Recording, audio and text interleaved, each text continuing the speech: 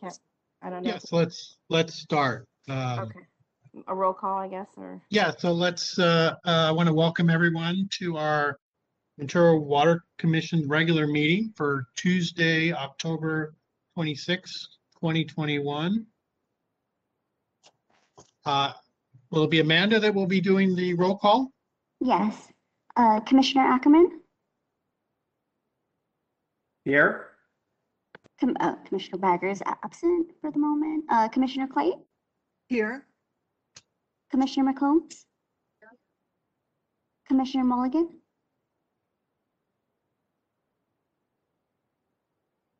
Commissioner Mulligan?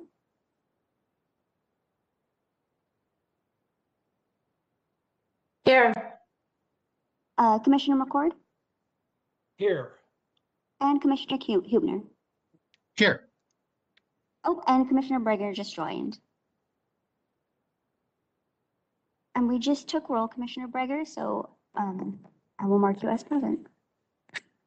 Can you test your audio?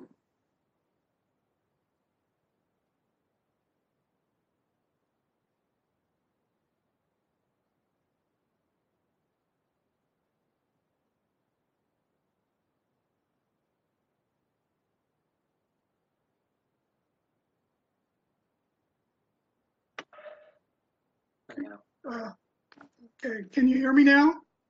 Yes, I can hear you. Can Welcome. You hear me?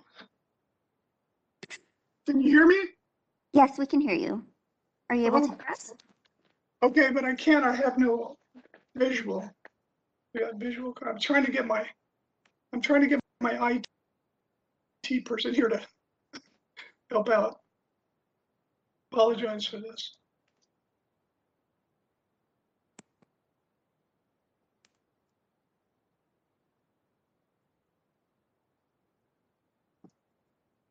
So perhaps we can go to our item number 2, the minutes, which were the minutes from the June 22nd, 2021 regular session. Does any of the commissioners have any changes they propose? Otherwise, I'll entertain a motion.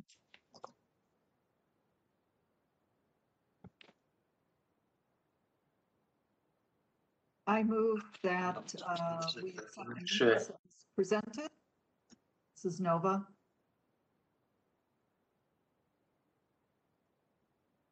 Second that. This is Suzanne. Thank you. Okay. Commissioner Ackerman?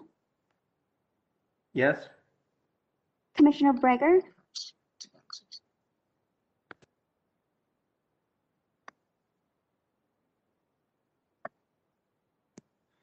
Commissioner Clay? Yes. Commissioner McCombs? Commissioner Mulligan? yes, Commissioner McCord? Abstain. I was not present. Commissioner Huebner? Yes.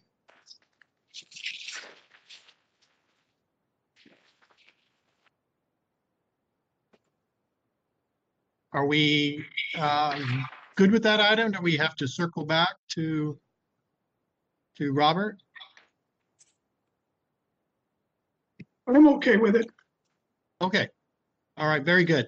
Back to item number 1. Is there an oath of office that's going to be administered tonight? That is correct. Okay, let's take that item up. And I want to welcome Robert to the commission. And perhaps after the oath, you can give us a short introduction on who you are and why you want to be on the commission. Sure. Okay, Mr. Breger, so we don't have your camera, which shouldn't be a problem. We can hear you. So what I'm going to have you do is raise your right hand. I'm going to recite the oath. I will have you state your name, and then at the end, you're going to either affirm or swear. So please state your name. I, Robert Breger, Do solemnly swear that I will support and defend the Constitution of the United States and the Constitution of the State of California against all enemies, foreign and domestic, that I will bear true faith and allegiance to the Constitution of the United States and the Constitution of the State of California, that I take this obligation freely without any mental reservation or purpose of evasion, and that I will well and faithfully discharge the duties as a member of the Water Commission of the City of San Buenaventura. Please swear or affirm. I will. Thank you.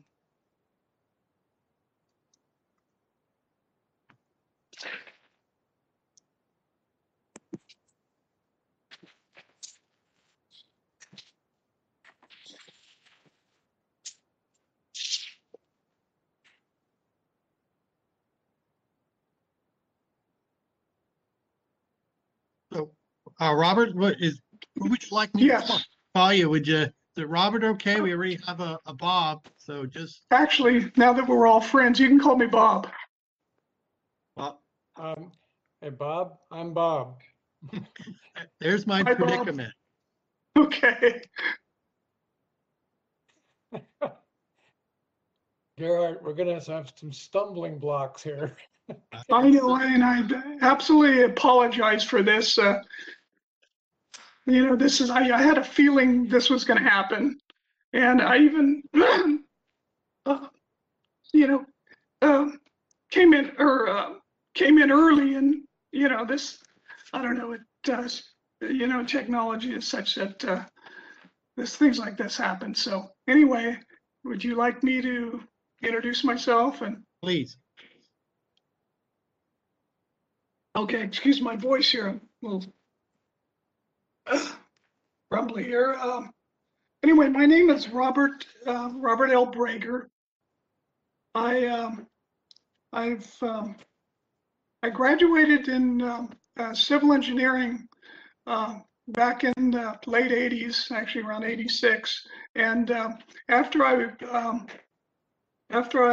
graduated, I got a job in materials and geotechnical engineering, actually for a firm in Ventura, Stahlgardner and Dunn. And I worked there for a little while, and then I got into, I wanted to get into civil engineering, so I got a job with Boyle Engineering as an assistant engineer, and I worked there for 10 years designing actually a lot of the projects, public work projects here in Ventura at the time.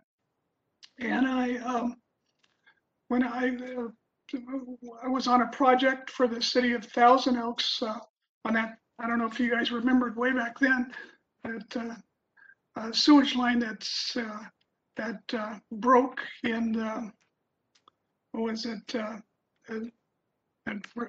little arroyo over in Thousand Oaks. Anyway, I was on the project to design and construct the project. Anyway, after that, I got a job offer to work for the city of Simi Valley, and I worked at their water treatment facility, their plant, and I did plant upgrades.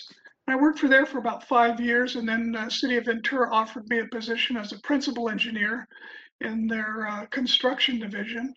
So I worked there for about 5 years or so until city of Malibu asked me to be their public works director and city engineer. And I've been with them for, about 13 years, and then things changed. And so I decided it was a good time to retire. I was working there for about 13 years.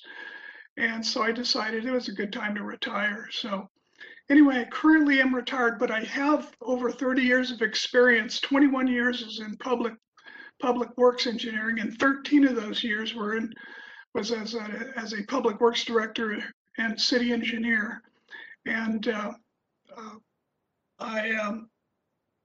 I really appreciate, I guess retiring is not as what they say. It gives you a lot of time to think. And so, and especially when COVID came in, it gave you a little more time to think. And so I decided that, I always wanted to contribute, to society. I felt it was always good to contribute to my profession and to my community. And that's why I wanted to be on the panel. I saw there was an opening, and I thought, well, that would be very nice. I could, instead of fully retiring, I could contribute some of my what I learned over the years to, to help out, the Water Commission. And one of the reasons I selected the Water Commission, because most of my experience has been in design of water systems, pipelines, pump stations, wastewater and water treatment facilities. And when I retired from the city of Malibu, it took about 10 years or so, but we designed and constructed a stormwater facility, which actually won Project of the Year back in, I think, 2011 for the state of California, American Society of Civil Engineers. And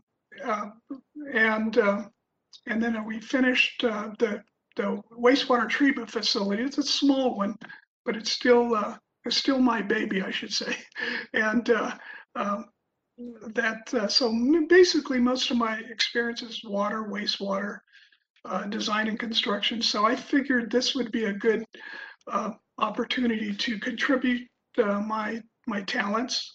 And again, I'm working with, I notice a very vast, experienced panel here, and whatever I can contribute, I will, I'd like to volunteer my services for that. So again, I always believed in giving back to the community, and that's what I'm preparing to do. So. Well, welcome and congratulations on some of those big projects in Malibu, a wastewater facility as well as that stormwater project. I'm aware of that. It's heard of it as myself. So, so with that, unless anybody else, other commissioners have any questions, let's just jump into our agenda. Yeah, I'll be happy to answer whatever questions you throw my way. Great. All right. Let's move on to item number 3, which is our financial status update. Do we have our finance and technology manager, Mr. Kuhn? Yeah, Michael's here tonight. So he's going to present this, and he is the finance and technology director. Okay. So go ahead and take it away, Michael. Yes, good evening, commissioners. I'm glad to be here tonight. Like I said, on a quarterly basis, at the city, we go over the financials with starting out with the audit and finance, or the finance audit and budget committee, then city council. Also, the request has been made to make these presentations at the Ventura Water Commission, which is good. So like I said, we have this presentation for you just to focus in on water and wastewater operations. So if we go to the next slide, please. Here, like I said, this will just be a high level of the current fiscal year. I'll go a little bit more detail on the next slide, but here you just kind of see comparison. On your left is the budget. Basically in water, we're at a budget of just under 42 million. We think we'll spend about $38.6 million of that at this point in the year, with, like I said, the main difference being some savings in operation and maintenance. Right now, the projected savings are mainly found in the supplies and services category, from things like pumping, utilities, and chemicals. However, like I said, as water operations change throughout the year, depending on various things that can impact the usage, those water amounts can change, the pumping amounts can change. Pumping amounts are already starting to increase due to some operational changes within the system. And also there's an unknown factor of supply chain shortages. Already, Susan and her staff have started to see some increases in the cost of chemicals and other items. Like I said, so, as of right now, we think there'll be about a $3 million or so savings in water operations. Obviously, it's something we'll continue to monitor. A lot of variables at this point in the year based off of, obviously, water demand and supply chain issues that we'll continue to monitor throughout the year. And then also the other driver is there's about $1 million of vacancy savings as well. Obviously, while those, while it does produce some savings to have positions vacant, that means that there are some critical functions that are not being done as quickly as we would like. Moving to the next step, please, or the next slide, please. So here you'll see just a 5-year financial picture. So you'll see 4 columns on the right. These are actual results. There's this light blue column that's the budget for the current year. And then the final column is the estimate or the projection for the total year. So as you can, and then one key note, the fiscal year 2021 column, those are unaudited actuals. The first 3 dark blue columns are audited. So the financial audit for last fiscal year is not yet complete, but will be wrapped up shortly. So just need to make that caveat anytime we show those unaudited numbers. And so, but as you can see, historically, we have our revenues and our resources from water operations, and the expenses, historically come under those, creating an operational surplus from year to year. One of the things, like I said, that these savings typically, some of the typical drivers for these savings, once again, they're the pumping accounts, the utility accounts. Was obviously we budget to meet our contractual demands for various different water contracts we have, or pumping contracts we have. We obviously include some contingencies on utilities, and knock on wood, but we've never had a perfect year or a perfect storm, I should say, where we're kind of maxing out all those contingencies in any one given year. And so what that does is, with those operational savings, is it allows for money, for some additional money to become available for critical CIP projects, for projects that are needed to keep the system going, and to add new infrastructure, obviously, like Ventura Water Pure, the State Water Interconnect, and all the various different projects that the Ventura Water team manages. So, like I said, the budget for this year, like I said, is right at $41.7 million. Like I said, it's early on in the year, based off of kind of delays and collections. There's not a whole lot of data in the revenues yet, but like I said, we'll continue to monitor those for any significant changes. And then, like I said, on the previous slide, I highlighted a little bit, what we think are driving the expense estimates at this point. Like I said, at this point, like I said, early on in the year, like I said, it looks to be like there could be some savings in, like I said, the pumping, the utilities, chemicals, and from some vacancy savings. Like I said, once again, always subject to change. There's a little bit more uncertainty now, more than ever, with the restricted supply chain that people all across the world are encountering. So on the next slide, please. And here's just a high level of the reserves for the water operations and the capital reserve as well. So one thing, one change from the presentation last time is, so there is, while the city has always maintained the appropriate cash balances to support the reserves, it had been a while since the actual reserve in the city's accounting system had been updated. So now, as a part of the regular annual financial close process, one of the things in our checklist as we're closing the books for a year is to make sure that the dedicated accounts for these reserves are updated to match the current policy. So that's one thing. Like I said, the cash has always been there, but just hasn't always been put into those committed balances. So that's one thing that one change that you will see, is that now the reserves match the policy levels to a T. So like I said, it's like I said, nice healthy reserves. Obviously, this is the water fund and the water CIP fund have cash above and beyond this. This is just basically that amount that we retain for rainy days, whether it be operation related or capital project related. So moving on to the next slide, please. Here we transition to the wastewater operations. Once again, we have on the left the revised budget for wastewater is just over $29 million. On the right, we have the estimate for the current year. Like I said, debt service, reserves, and transfers. they're about the same. Typically, look to be close to budget. We're seeing some O&M, some projected savings. Same thing as water. Obviously, in wastewater, you're not going to have as much of the pumping, from the aquifers and whatnot. But we are going to see heavy utility usage. A lot of chemical costs as well in wastewater.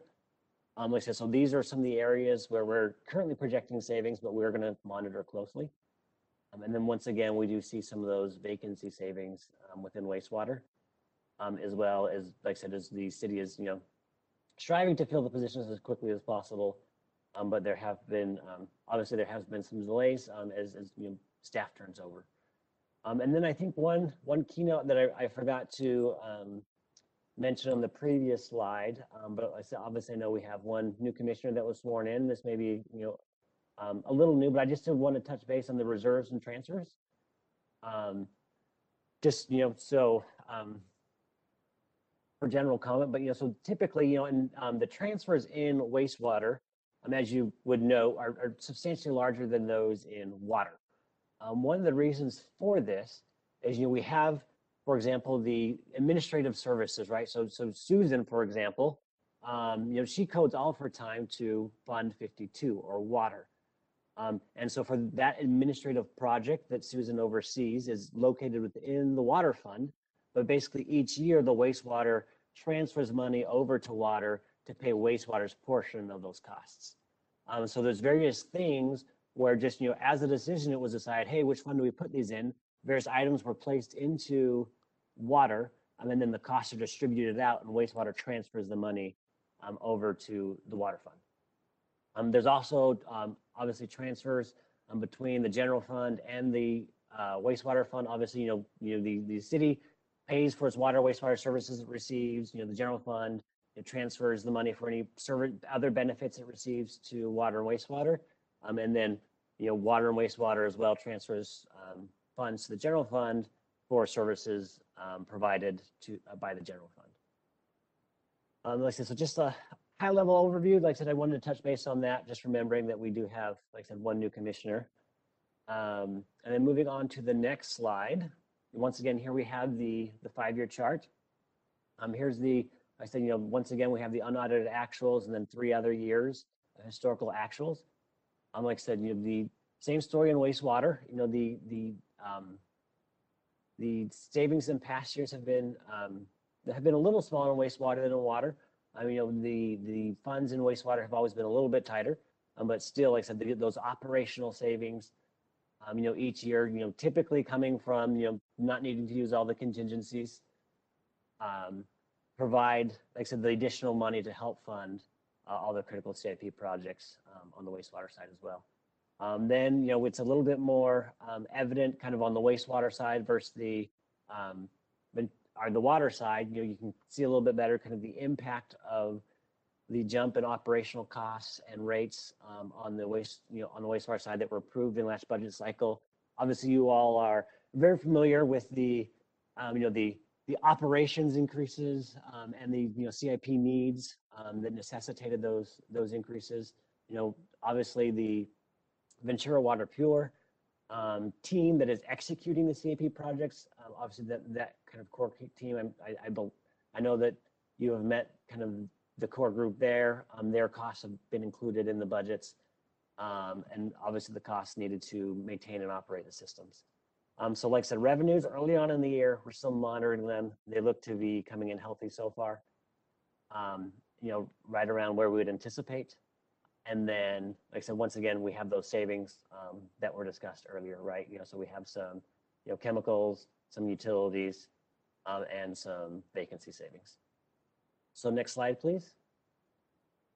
And then here, similar to the water fund, we have these, these reserves for wastewater. Being wastewater is a smaller fund, the reserves are smaller, but the reserves, like I said, are recorded the appropriate levels now in the accounting system, and they can be seen as the committed reserves on the city's balance sheets. And then next slide, please. And then I'm available for any questions that the commissioners may have. Thank you, Michael. I'll open it up now to commissioner questions. This is Suzanne. Go ahead, Suzanne. Mr. Kuhn, I have two questions and one comment. If we could go back to your first slide where you were showing the Water Fund 52. Yes. Can you explain why debt service is so much higher than budget? Yeah, so at this point, it appears to be related to how various different items were booked. That's one thing that we're looking at, and there's a little bit of a need there for some cleanup. But that's an accounting kind of an accounting entry that we're working on cleaning up. As my assessment would have been that based on the beneficial refinancing that had been completed in the prior fiscal year, that we should have seen a decrease in debt service, and two, certainly this soon into the fiscal year, we shouldn't be running out of sync with budget. So at your next quarterly update for us, if you could please be prepared to, update that for the accounting cleanup or whatever else, that would be helpful. Second question is, I'm not expecting you to have the numbers at your fingertips tonight, but when you make your next presentation to us, I think it would be helpful to understand with regard to the aggregate amount of reserves and transfers, what amount between water and wastewater is being transferred to the city's general fund, basically in terms of the allocation of what we pay for your salary and all the other general city functions. If you will, I would view that as, overhead type costs that are not directly, related to the water and wastewater operations. Understand we have to pay our share, but I think that would be a useful figure to understand what that is in terms of order of magnitude. And then lastly would be a comment on your slide 3 and 6. In each instance where you're saying, again, this is a change in presentation, differentiating between the policy level reserve amount and then the actual cash. I think that I would prefer that the cash reserve number would be presented as the actual cash that has, the extra surplus or reserve that's been generated by each of the respective funds that is therefore available for CIP and other projects. I understand there's the policy level reserve amount, but that is a figure that we've been tracking for the past several years. And I think it's important for us to see that. So technically, it isn't accurate to call that a reserve. I mean, I can report what you're asking for, but I wouldn't call it a reserve. No, it's just available cash. But the distinction is it's available cash to these specific enterprises. It's not available to be used outside of these respective enterprise funds. That is correct, but it's not restricted for specific purpose is what I'm getting at. Okay, that's a fair distinction, but I think it's important that from a commission standpoint, we understand what that number is, because that goes directly into our thinking about whether or not CIP is getting executed in accordance with the schedule and the expectations that we have. Yeah, and I see your point there, and I think I think it is important to highlight that the reason for the change was to demonstrate that the reserves are now being accounted for accurately on the accounting books, whereas historically they had not been. And I appreciate that greater specificity. I'm just asking for perhaps a different level of clarity, particularly if we're just going to see the numbers at this, very high level. Thank you. You're welcome. Who would like to speak next?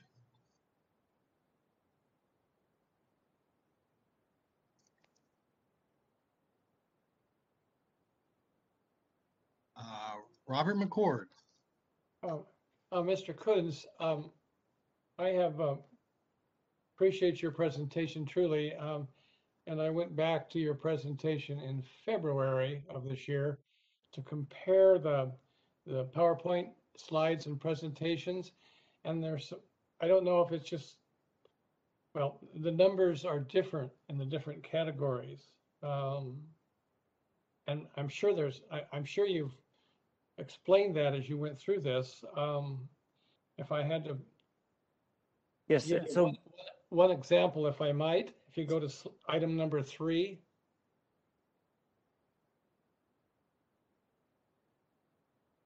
All right, so we got a cash reserve as shown.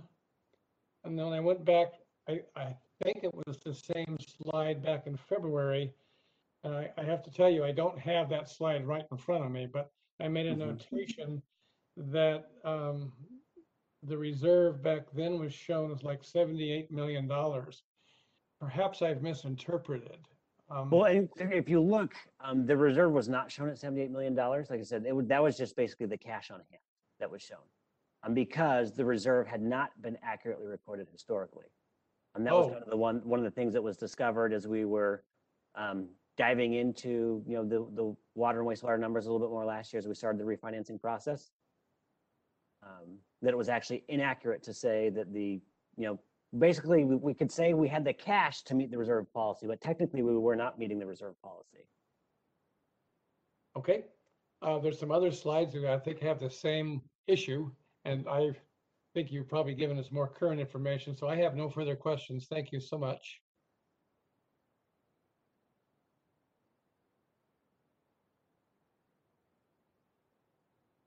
Well, I'll jump in. I have one question. If we could go to, just go to the wastewater slide, budget versus expenditures. So and please forgive my ignorance if I don't quite understand this, but what happens to the delta essentially between the budget and the expenditures since, and I'm going to relate this to the rates. Were the rates set to accomplish or have sufficient funds for the budgeted amount? And if so, what happens to that delta, that money that collected but not expended? Yes, and so like I said, you know, the rates are set to meet the needs of the water and wastewater systems, right? Like I said, like I mentioned, you know, there are various different contracts, especially on the water side, where we have maximum contractual obligations for various different water purchases. So we budget the full amount of those contracts, right? We budget for contingencies in our pumping, for contingencies in our utility usage, for contingencies in our chemicals, right? So you know, it's a very prudent and commonplace practice to budget for these contingencies and include those. And so basically kind of high level summary is what you're seeing is, you know, there's these contingencies built in the contracts, there's contingencies built into all these different items, you know, and we don't ever have, knock on wood, right, the year where there's that perfect storm where we're needing to use all of our contingencies. Like I said, and that, like I said, produces operational savings, but really, and that's money that, when you look at the CIP, you know, I think all the ongoing commissioners are very aware of this, that the decisions in this rate study and prior rate studies have not been to fully fund all the CIPs projects, right? And so there's this long list of projects that, you know, like I said, are waiting for funding, that are, you know, need to be done to maintain and operate the system efficiently. Like I said, and so as there's operational savings, it just means that there's more needed projects that can get done. So those savings, for example, the 3 million that I heard earlier, they're essentially carried over into the next fiscal year and available to fund projects or new projects, existing projects that either didn't have sufficient funding or new projects. Basically, you're right.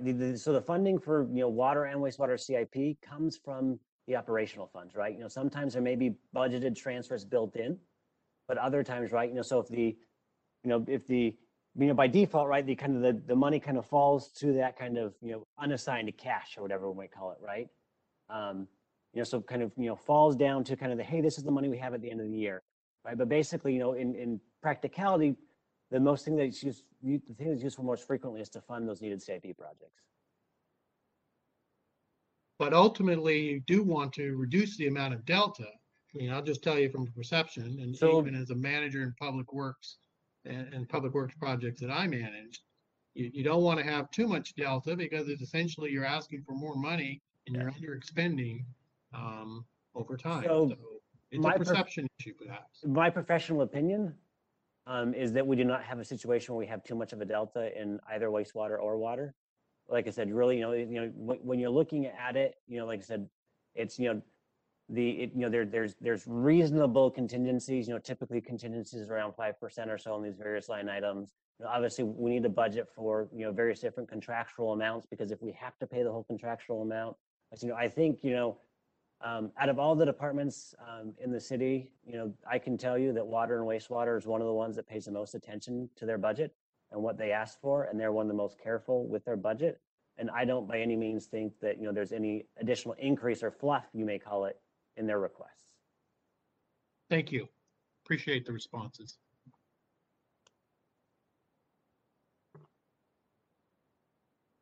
Other commissioner questions?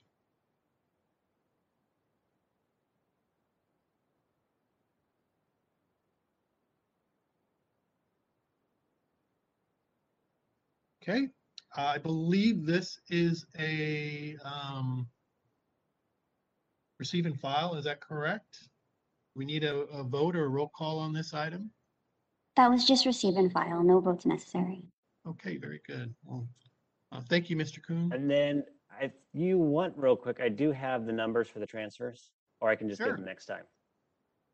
Well, if you have something available. Yes. Okay.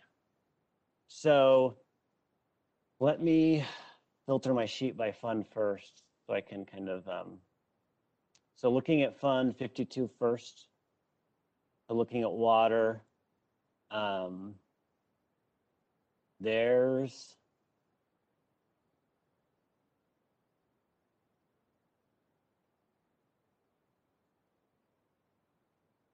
there's a total of $820,000 going from the general fund, or going from the water fund to the general fund. There's a little bit, there's $135,000 going to gas tax, kind of related to various different CAP projects and kind of repairs, kind of created from various different CAP projects. But like I said, there's 100 of the money going to the general fund, about 189,000 for the 4 water engineers that were added about 2.5 years ago. And then there's about 632,000 for like I said, kind of all the other items in the general fund. So for your finance support, the accounting system, the HR system, kind of all those support services.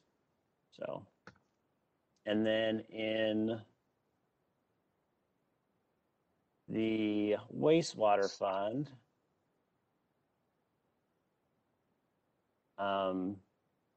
there is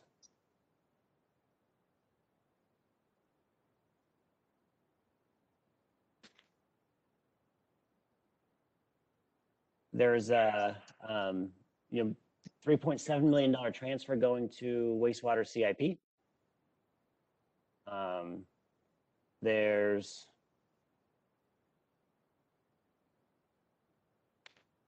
about $485,000 going to the general fund, $90,000 going to basically the streets fund.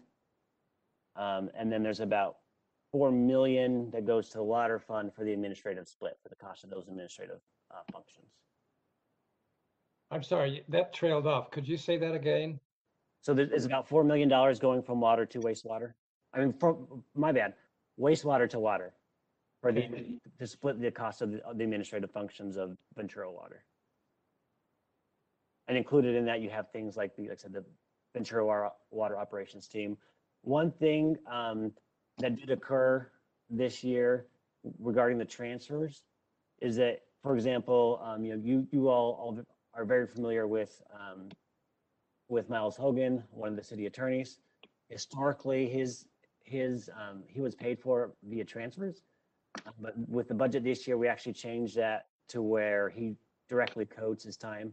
And so, there was we really looking at what we were doing citywide. There was a mixed bag of how we would address situations like that. Some people we'd handle in transfer, some would directly code. And so it was more just moving to a, hey, citywide, like I said, where it makes sense like that, let's just directly code and clean it up so we don't have all these miscellaneous transfers, and we can try to reduce transfers where possible.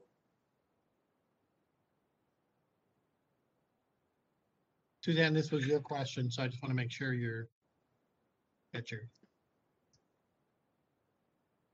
good? Great, thanks. Chairman Hubner, Yeah, can you hear me, Bob Rager? yes, go ahead. May I ask a question? Of course. Okay. Mr. Coons, I'm going back to your staff report here. Under discussion on item 4, it says expenses are projected to be 3.2 million below the revised budget. And then underneath it says these savings are anticipated in operation and maintenance expenses. It says lower than budgeted utility and chemical usage. Why is that? Why is that lower? Yeah, like I mentioned previously, especially when we're talking about chemicals, utility usage, pumping costs, we're always looking to include reasonable contingencies.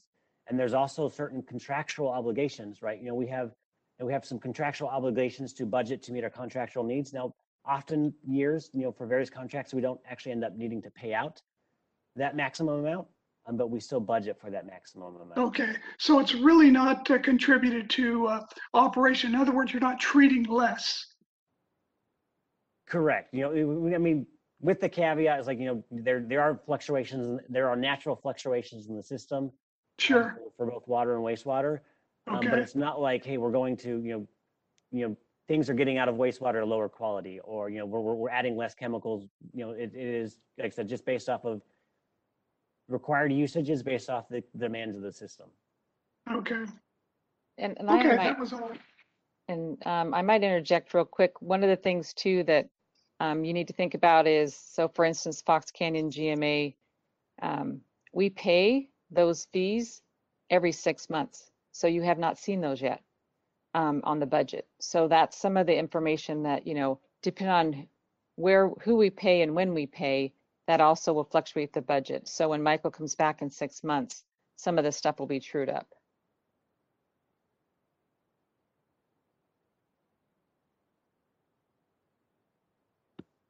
I have one quick question for Mr. Coons. Do you actually break out and identify the costs that come out of the 52 and the 51 budget that goes back in the general fund, where we can actually see what that is for the variety of service provided and what those services are? There's, like I said, there's a whole model that goes into kind of the indirect cost transfers. But yes, there's details available on that. Like I said, it is, for a non-financial person, you would get lost in the information, but there's ways to create some summaries. Should we be aware of what that cost is? And I just gave you the aggregate cost numbers, right? But yeah, I mean, I definitely, we can work on it. I can definitely put that into a sheet that can be emailed out, so you kind of, have it, because it is, oftentimes, like I said, you're not going to remember maybe numbers that I shared with you now unless you were writing them down in the moment. Okay, thank you. Any other questions? I just had one last one, if I might. As you know, Mr. Coons, I have inquired about the estuary accounting, and I know you've said that that'll be available when you do your audit. Can you tell me when that might be? Yeah, as I mentioned earlier, we anticipate wrapping up the audit in the coming weeks, and we'll be reporting back to City Council in January. And after that, to my next presentation to the commission, I'll have those numbers. Thank you.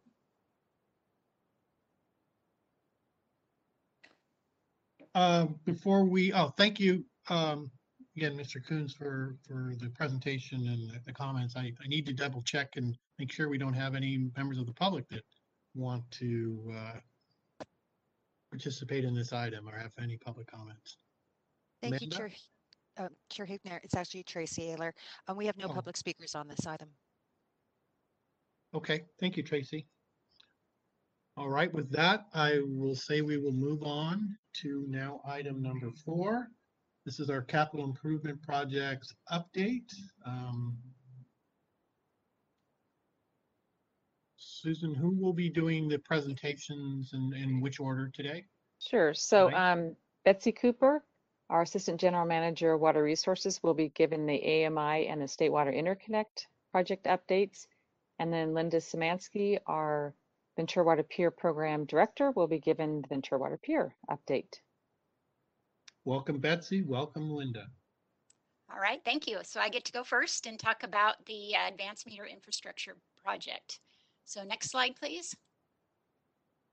So this project includes replacing our manual read meters, which are also commonly referred to as smart meters.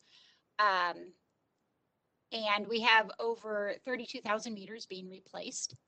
And as a quick overview, smart meters provide a wireless communication between the meter at your home or business and Ventura Water.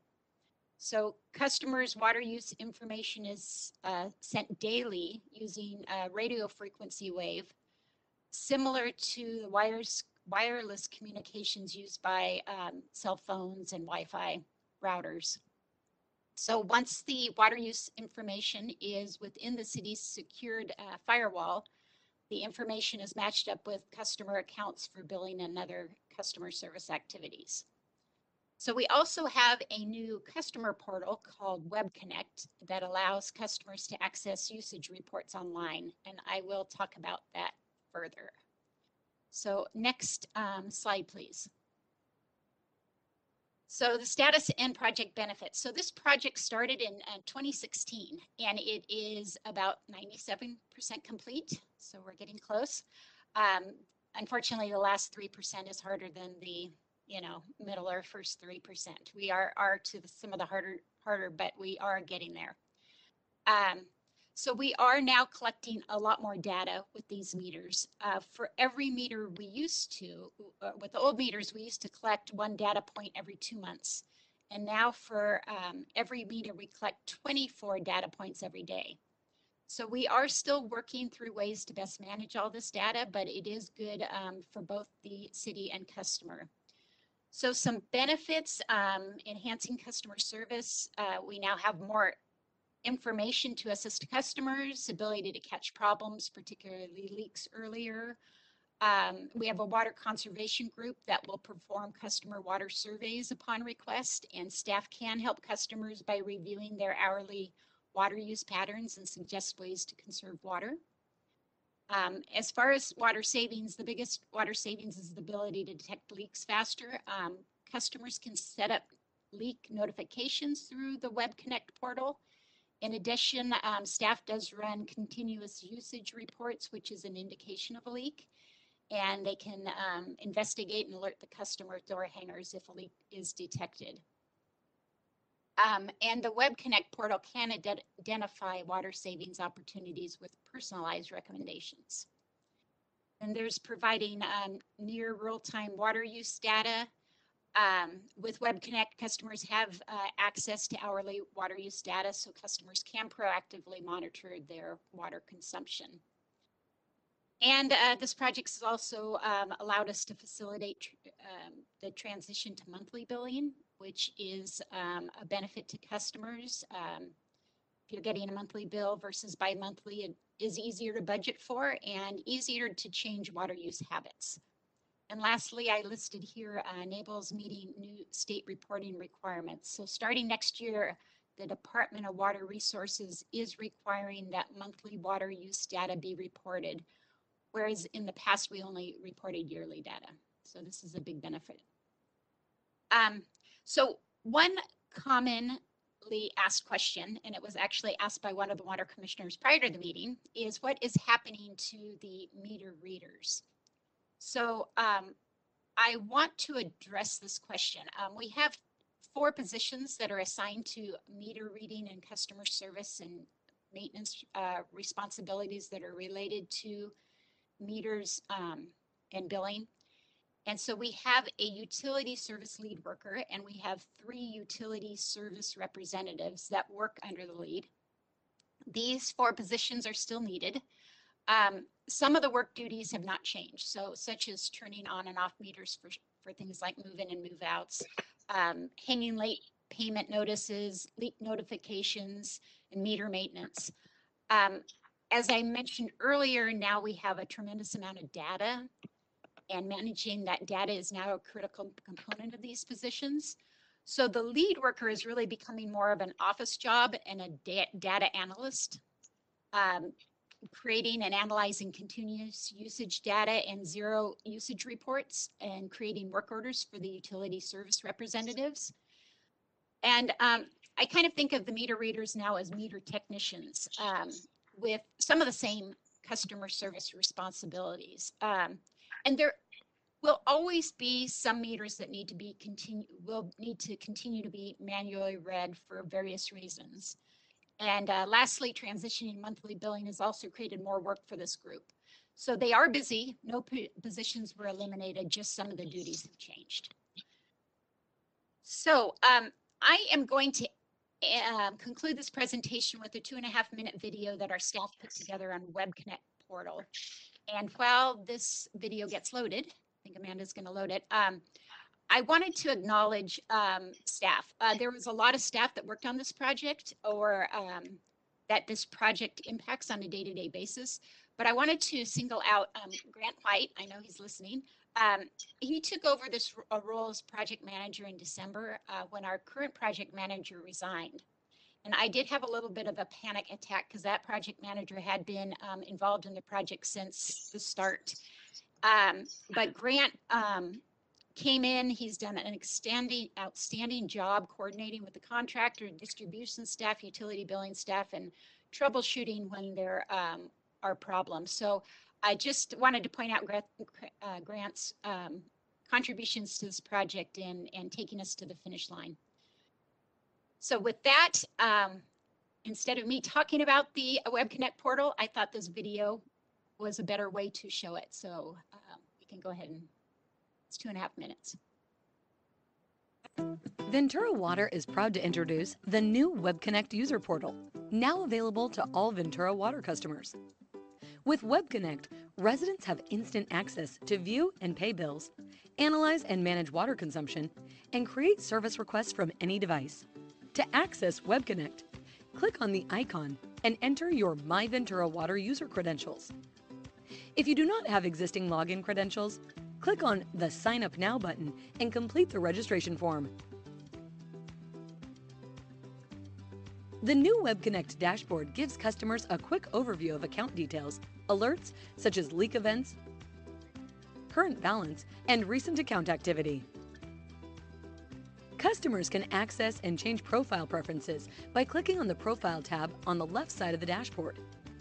Here you can update information, link additional accounts to the username, set up notification preferences, and invite guests to view your online account. To access billing-related information, use the Bills and Payments and the Transaction tabs. Bills and Payments give customers instant access to current bills, previous bills, and options to make an online payment. Click on the Transactions tab to review and download previous payments. The new WebConnect customer portal provides customers with the tools to easily understand and manage their water consumption. Click on the Billed Usage tab to view billed readings and charges from the past 24 months. Here, customers can download reports for both water and sewer readings. For a more detailed look into water usage, click on the Smart Meter tab. From here, customers have complete access to daily and hourly water use data. Finally, compare billed usage to previous months or years by clicking on the Compare tab. Analyze how and why your water usage changes, and learn ways to help reduce your monthly consumption. Customers can now submit online service requests by clicking on the tab and completing the relevant self-serve form. Service requests from the past year can be viewed under the Request History tab. WebConnect's intuitive platform makes managing your Ventura Water account easy. For more information, visit venturawater.net.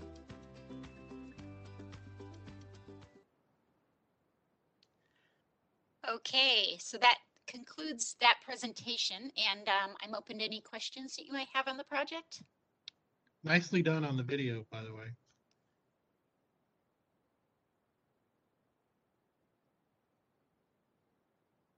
I do have a question. This is Susan Mulligan. Go ahead. Can you hear me okay? Okay, thanks. But I'm the one that asked about the staffing, and I guess I still don't understand. What I heard you say is that So there were 3 or 4 people who were going around reading meters all the time before. One has turned into an administrative position doing something with the extra data, and the other 3 are doing door tags and shutoffs, but they were doing that before. So I'm still just confused. I mean, there were 3 or 4 full-time positions doing meter reading.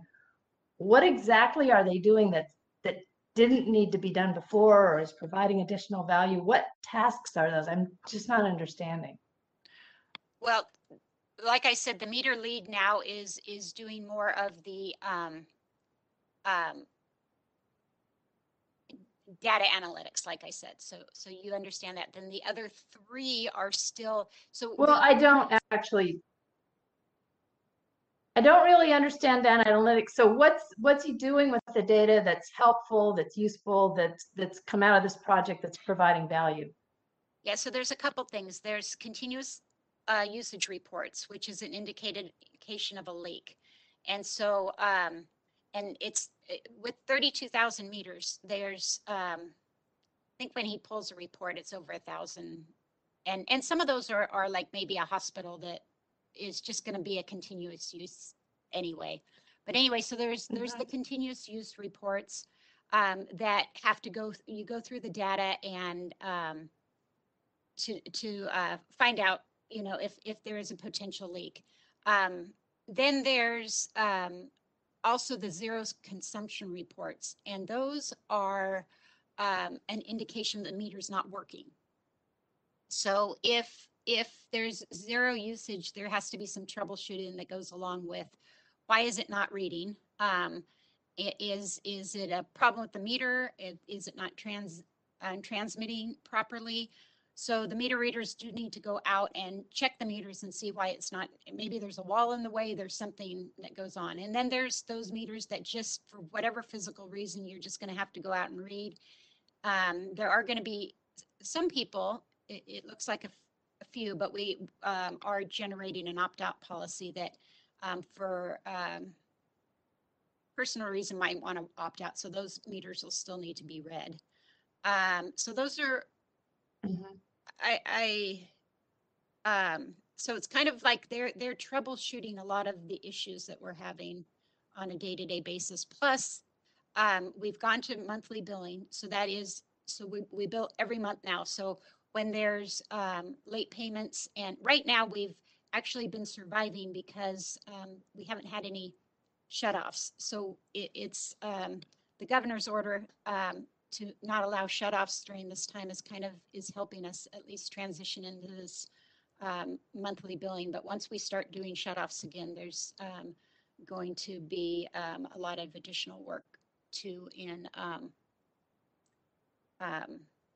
you know, set it with the customers that we need to tag for shutoffs that are unable to pay.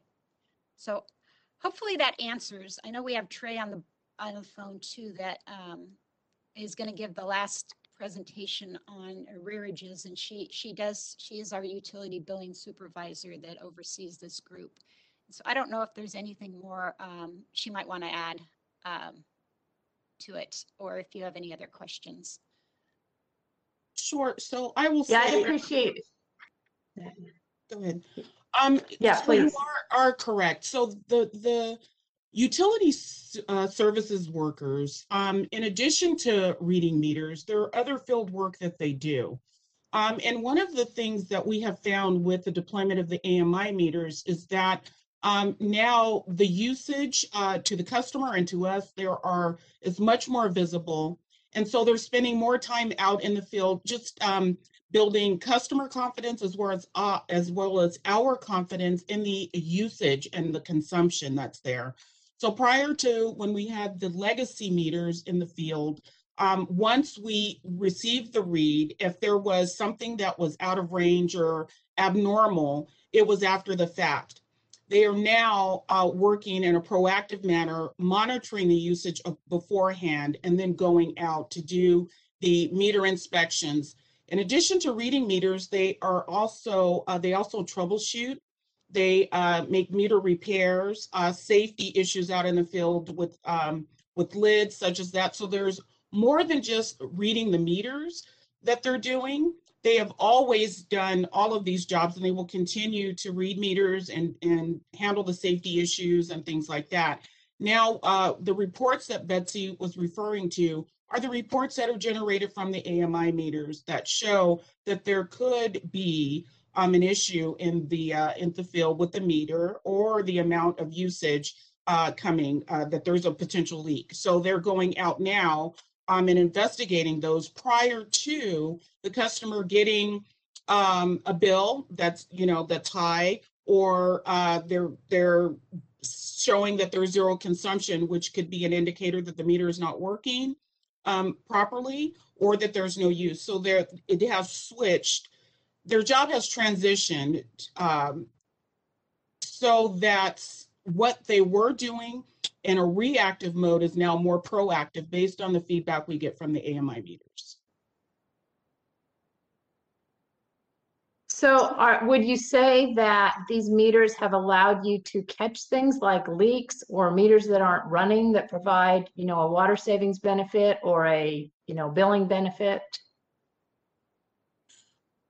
I would say yes, that they have. Okay, so that's what they're doing. They're working on leaks and being more proactive. Okay, that's a much better explanation. Thank you. Thanks, Trey.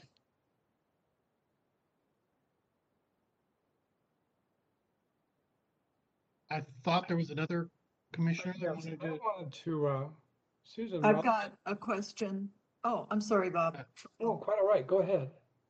Okay, now I just wanted to comment. I live in a large apartment complex, and I was chatting with our building manager, and she brought up to me that the city water department had contacted her because they saw that there was a continual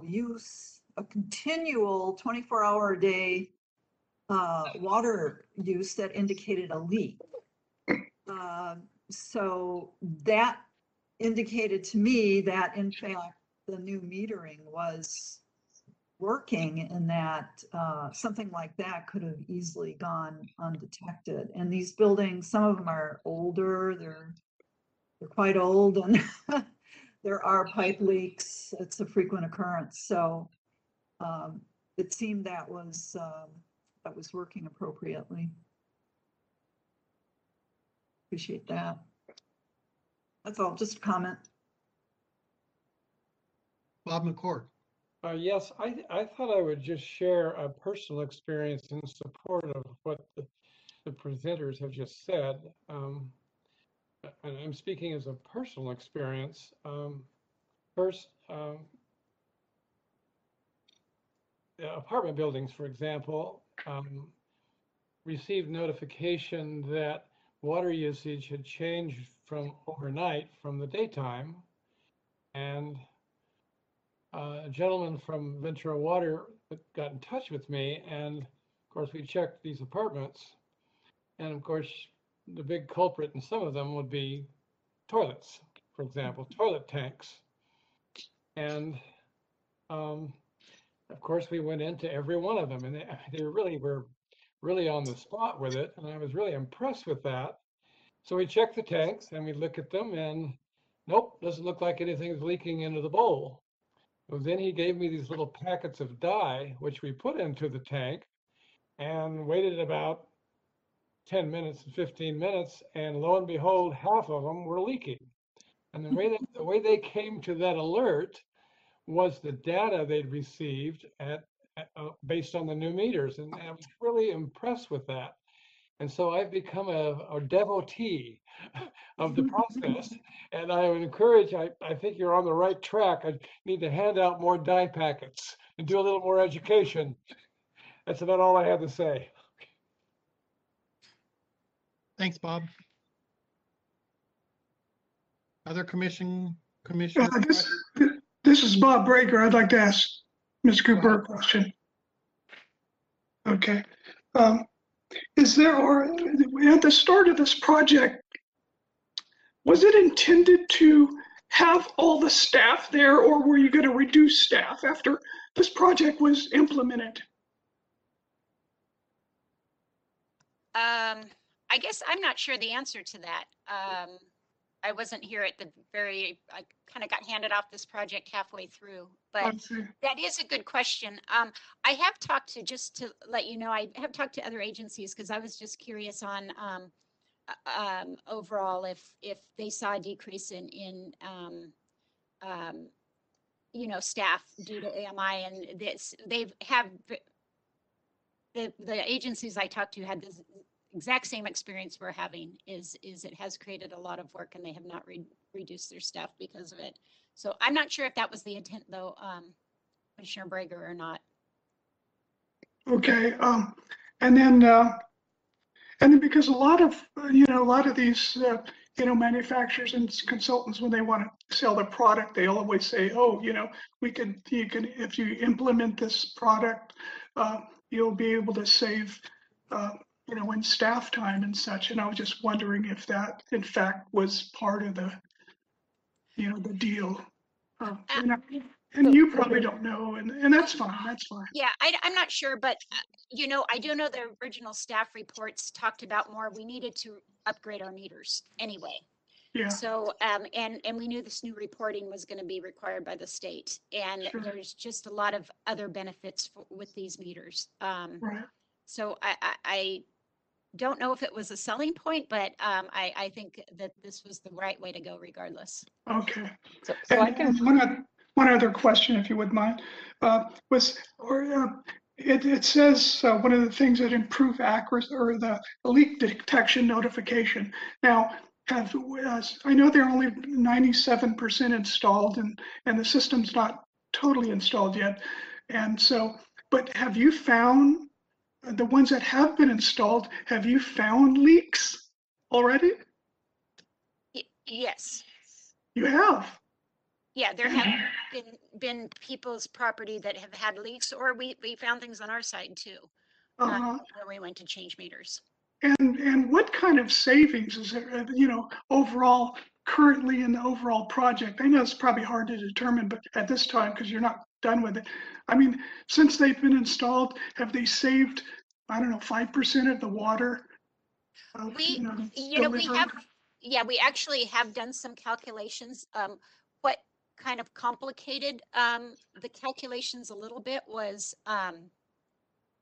COVID, because of because water use trends just changed. We had more people staying at home, and some of the less people during, at least in 2020. So when we tried to compare like 2019 data to 2020 data, the same meter, it was hard to compare. The other thing that's kind of not meter related is weather impacts. So we have been in a drought this year. We had very little rain, so of course you're going to use more water. So, but what we did do is we ended up, just to try to get a feel for it, we ended up comparing water use of AMI meters versus non-AMI meters for the calendar years of 2019 and 2021. So we took out looking at 2019 where it was not COVID related versus 2021. And I guess that's still COVID related, but I know we compared kind of before the years, comparing the usage of, and I've got to remember exactly what we did, but we compared water uses of AMI, any AMI meter that was installed versus a non-AMI meter for residential uses. And we kind of did an estimate based on that and came up that we were saving a little over 450 acre feet per year based on the water savings. And that is something we actually calculated for a grant we got too. So that's about what the best we could do to estimate it. But there is a lot of variables and it is hard to estimate. Yeah. Well, I think that this is a good project, and I think you're close to finishing. I think you're going to finish it next month, or next couple of months or so. I think it's a good project, and I think over the years it's a very good way to save water. So, and track it actually. So thank you very much, Ms. Cooper. Thank you. Betsy, can you tell me what the total cost of this project is, including any interest or bonding or debt that occurred? I really struggle a little still with the cost benefit. With the questions that Commissioner Mulligan raised earlier, so. The project itself is going to come in under 14 million. We did budget 17 million, so it actually came under what we had budgeted for it.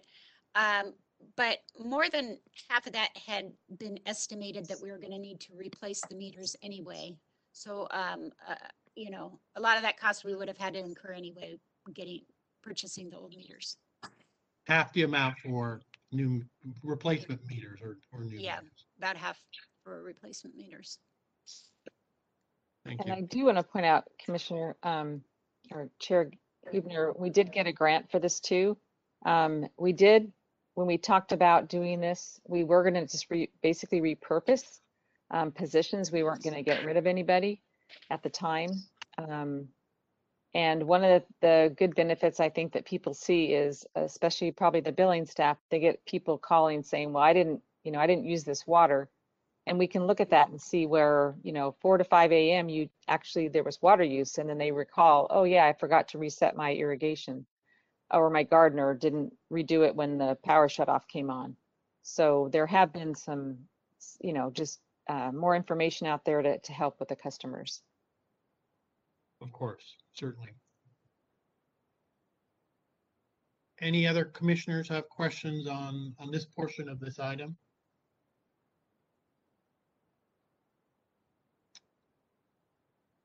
Thank you, Betsy. Are you going to you're going to do the next one? Great. Yes, I get to do the next one. So, yes, so this is an update on the State Water Interconnection Project. So next slide, please.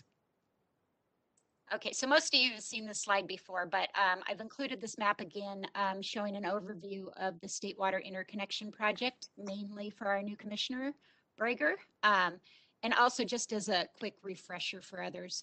So this project consists of a pipeline approximately 7 miles in length used to transport water between Cayugas and the city of Ventura's distribution systems. Our state water allocation would be wheeled through Metropolitan Water District and Cayugas's distribution systems. And the pipeline would connect to Cayugas's system in the western portion of the city of Camarillo and to the city of Ventura's system on the east side of the city. So a couple items to point out. The pipeline would be designed to flow from both Cayugas to the city of Ventura, as well as from the city to Cayugas. And it could be used to supply water to Cayugas during an imported water supply outage. And the dashed line is the portion of the pipeline that Cayugas will construct, own, and operate. The solid line is the portion that the city will take the lead in constructing, owning, and operating, with Casitas sharing the cost. And the transfer of ownership is at Santa Clara Avenue. So next slide. Okay, so some of the significant design tasks completed. First of all, the city did execute a design agreement back in May of 2020 with Stantec, and this subconsultants, or HDR, was designing a portion of the pipeline, Frugro for the geotechnical, Bennett trenchless engineers for the Santa Clara River crossing. And I also want to mention, I think he should be on this meeting, but Greg Knutson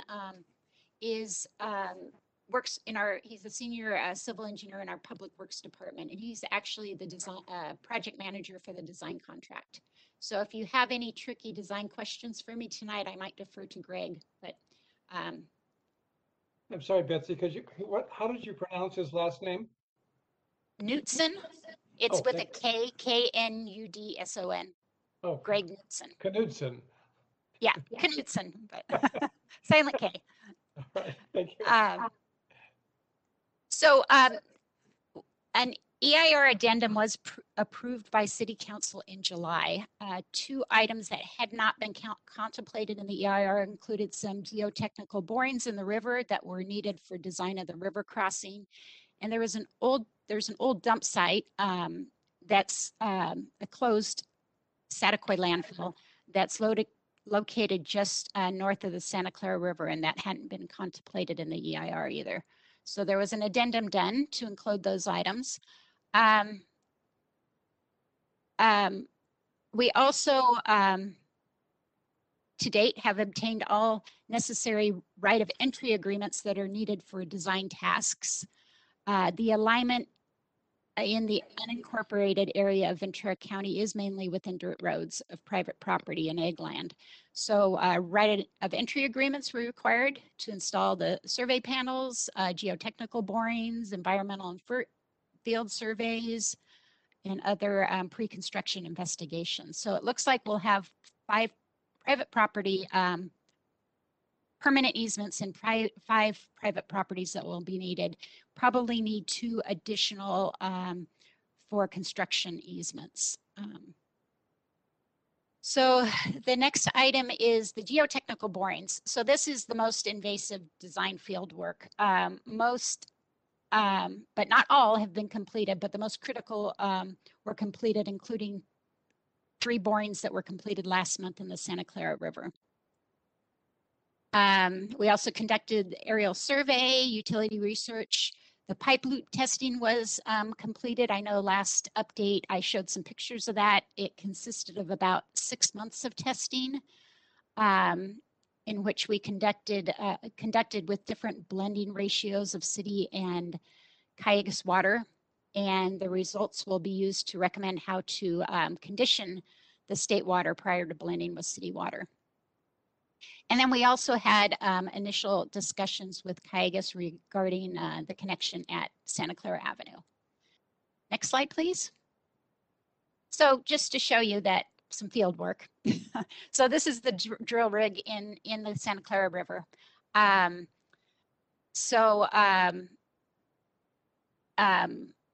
Basically this happened, we took soil samples were taken down to a depth of about 150 feet. You can see the soil samples at the side there. Anyway, so that was an accomplishment. Next slide. So some of the tasks that are in progress right now, the consultants preparing the preliminary design report. They're preparing base maps for the design plans. There are some remaining geotechnical borings and ground surveys. There's 3 remaining south of the river. They're scheduled for November. We have a water quality and blending technical memorandums being worked in hydraulic analysis. So next slide. So some of the critical next steps. So we've talked about the Army Corps 408 permit that is required. And it is a long lead time. We do have a meeting with the county scheduled for this week, and the geotechnical engineer is working on final boring logs to be provided to the design team to start design of the crossing. And so they are working on, they will be working on getting the design package together for the Army Corps permit. Also, the phase 2 assessment, like I indicated, there is that old dump site. We have met with the county and Department of Drinking Water and have to conduct a phase 2 assessment to better define the limits of the landfill.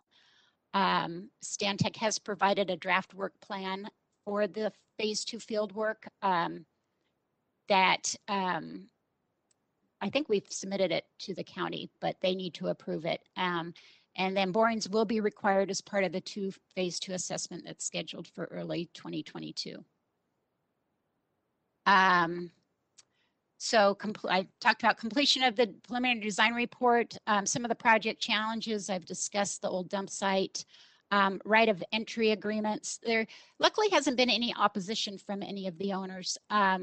But you're dealing with owners and tenants and attorneys, and it has taken a bit of time. But Hamner and Jewell is a consultant. They're a real estate consulting firm, and they're been guiding us in this process, and they're great to work with.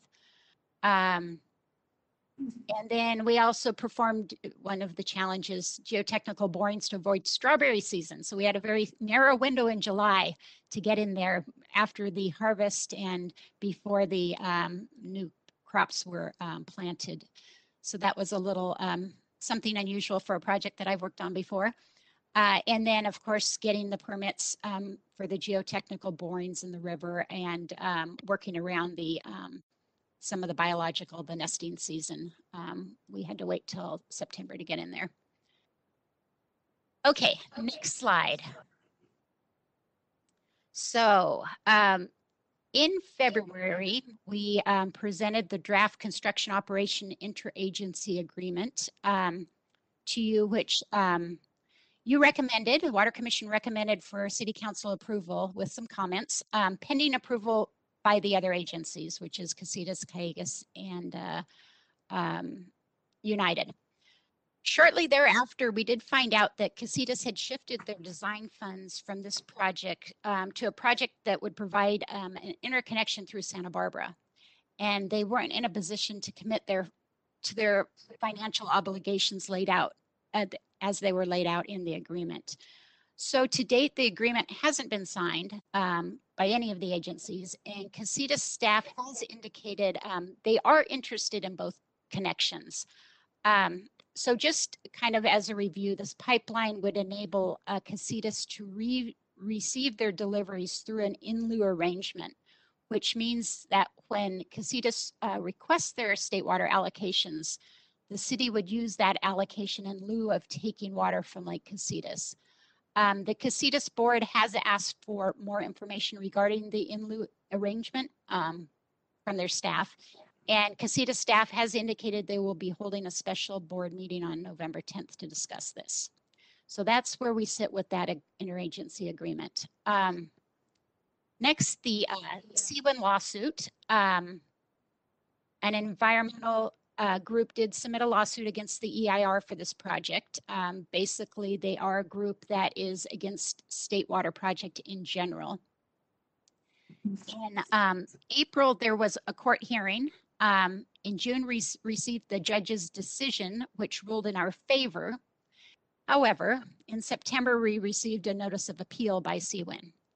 So unfortunately, the saga continues. The next steps are for CWIN to file an opening brief, which probably won't happen until December or January.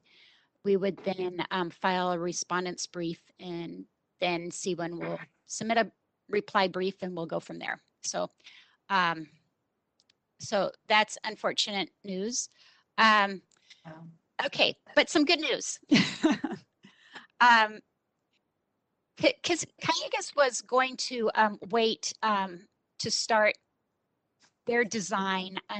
They were waiting for the interagency agreement to be signed. However, they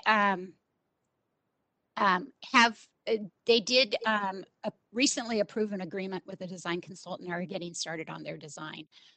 One reason for that is we are more apt to get selected for a grant the closer you are from being shovel ready on the project. And we both want to be in a position to take advantage of grants for this project. The city of Ventura was earmarked for a $2.8 million federal grant for the project. We'll, don't know what will come of that, but at least that's a potential. And we're also looking at submitting the project with Cayugas as part of the next round of Prop 1 funding. And there's, you know, a lot of grants out there talked about right now. So we are keeping our eye out.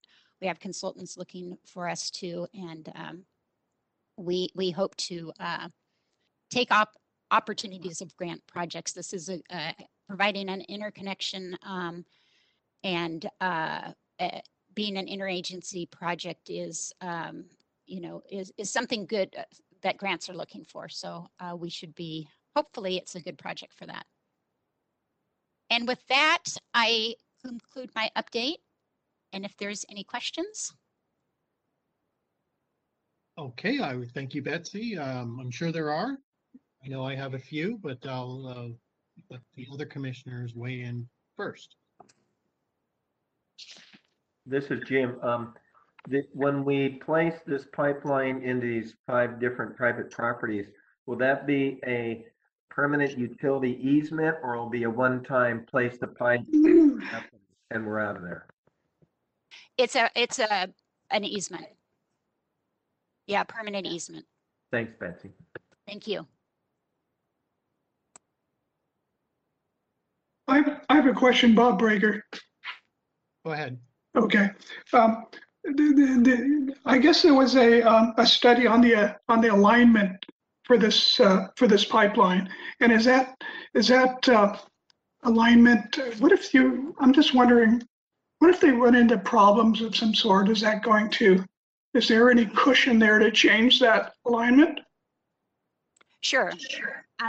You know, if we have to make some changes, little tweaks here and there, as long as you know, it's still within the conditions laid out in the EIR, you can still have minor modifications here or there if it doesn't trigger any additional environmental issues.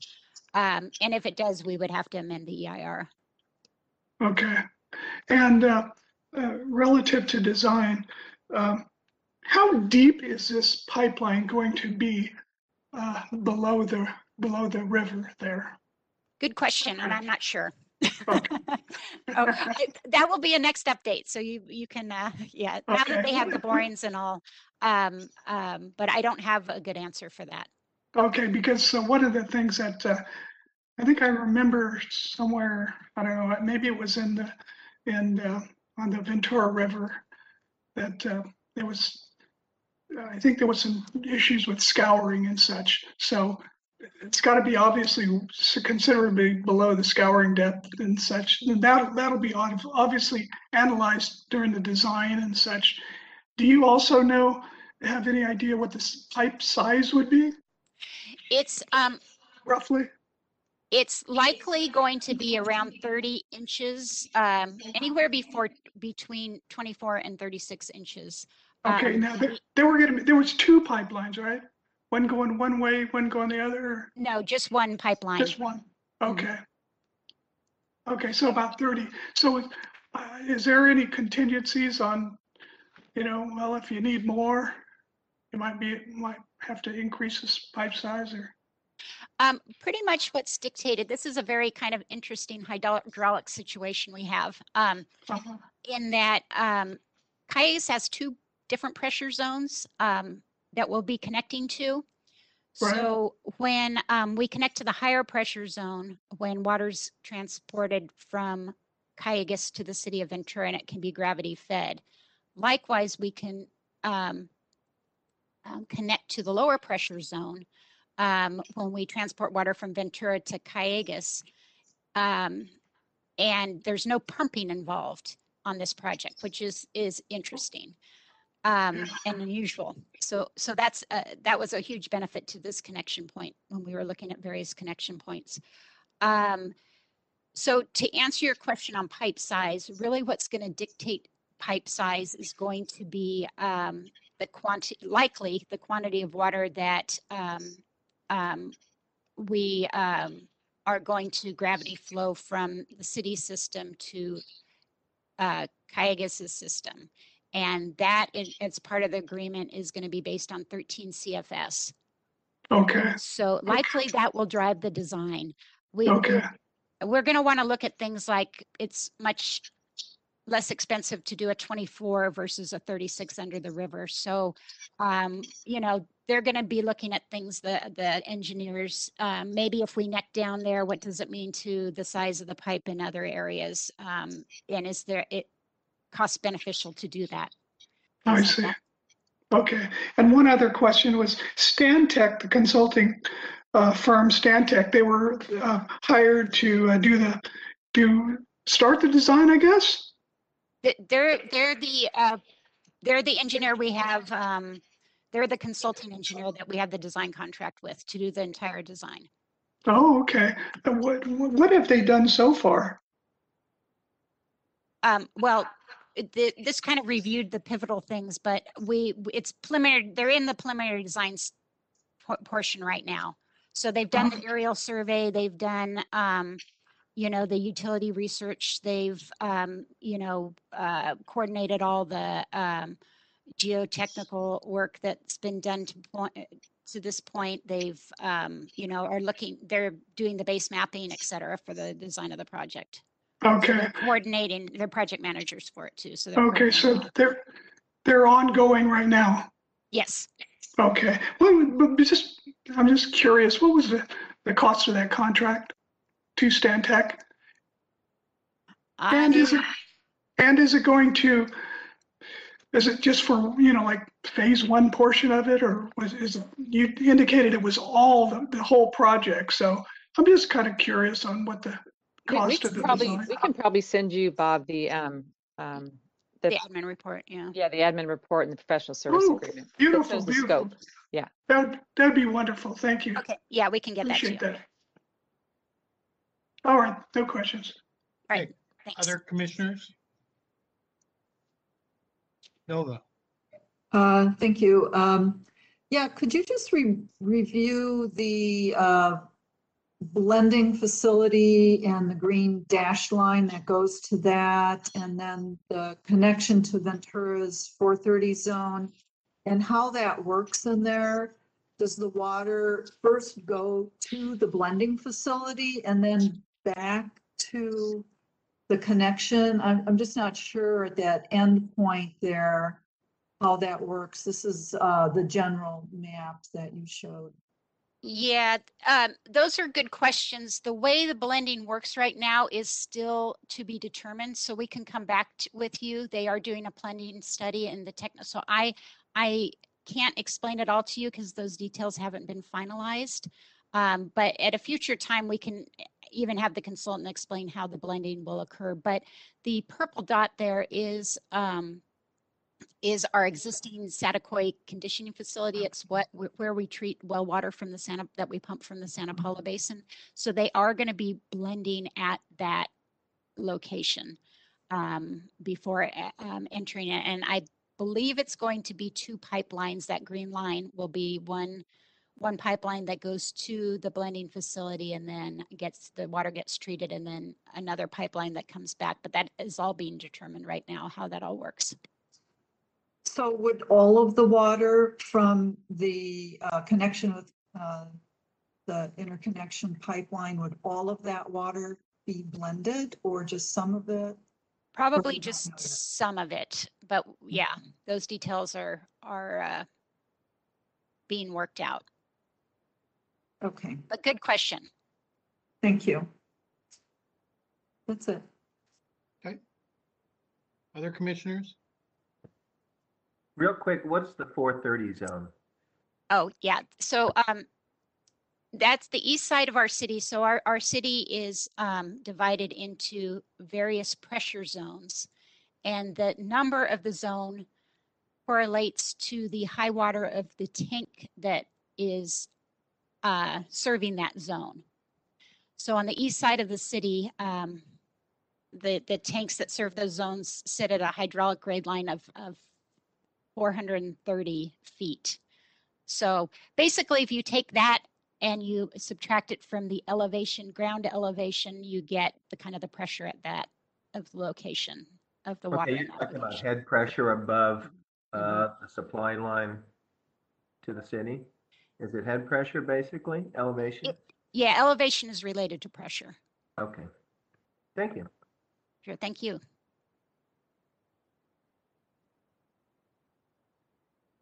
Other commissioners?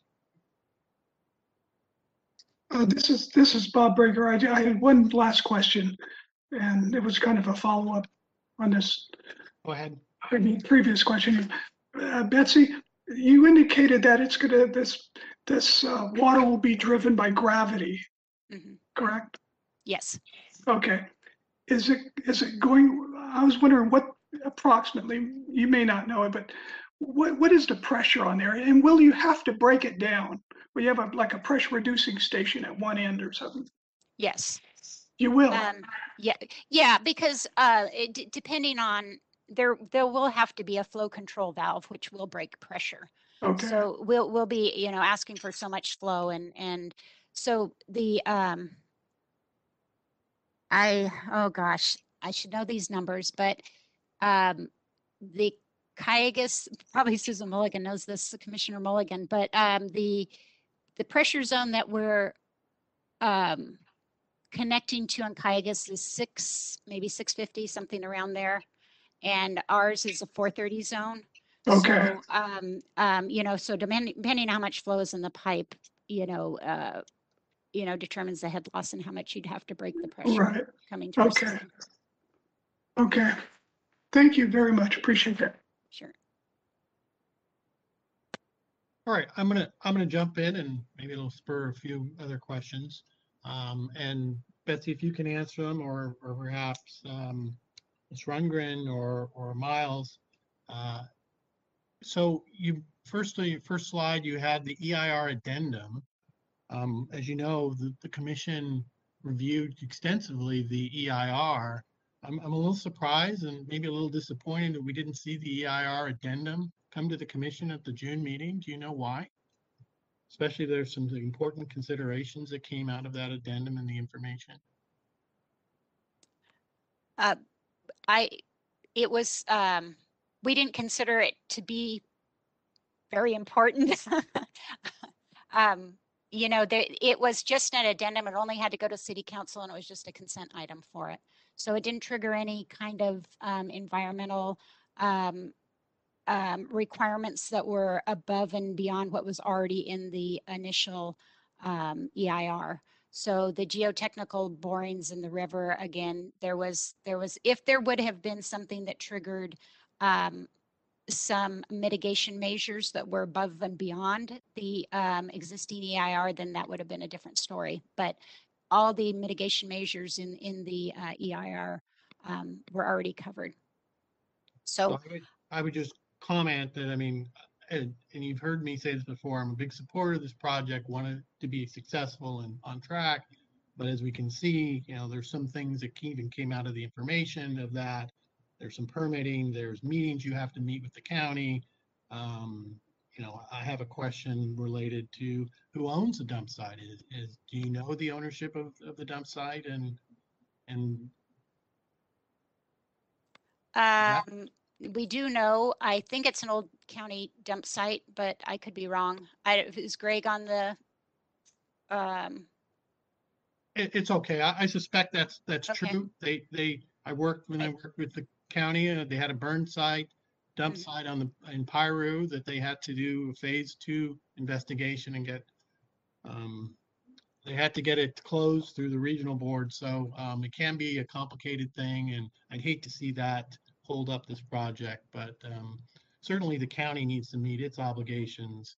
And if there's any cost involved, they should reimburse Ventura Water as well.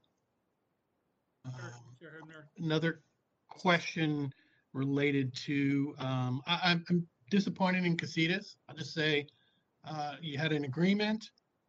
This is important. We're in another serious drought. I don't see the lake level improving. I'm hopeful that legal counsel and Ventura Water staff have a contingency plan. They're not going to wait for Casitas to he and haw and make a decision. Either they're going to be in and out. I certainly would like to hear by our January meeting what the agreement status, and if it's not going to move forward, is there contingency to go without them? And do we have the financials to proceed? So I'll make that comment with the request, you know, to hear back in January and where that agreement is at. And similarly with the lawsuit, perhaps a question of, is that lawsuit going to hold up? Is there any implications with them going to the appellate court and holding up potentially this project? So I'll just wait a response perhaps on that one. Miles? Yes, Chair Huebner. At this point, there is no delay in the project caused by the lawsuit. They have not sought any type of preliminary injunction to stop the city's progress on design or anything of that nature. So at this point, the lawsuit is not causing any delays.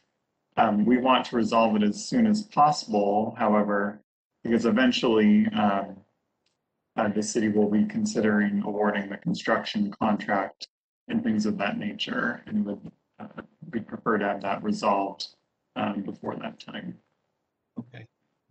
So my last one, and this is sort of a friendly request, and I would like something a little bit more visual. I've mentioned a Gantt chart in the past, and if and I'm not looking for something very complicated, but sort of a progress status report where we can track these various components, whether they be environmental review, permitting, design, and then construction, and then ultimately operation and maintenance. It's graphical.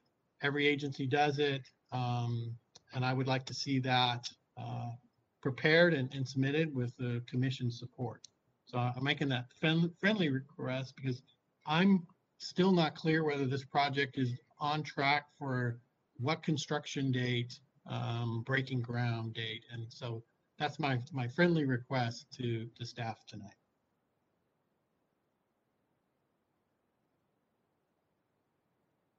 This is Susan. I would find that very helpful too, for this and water pure.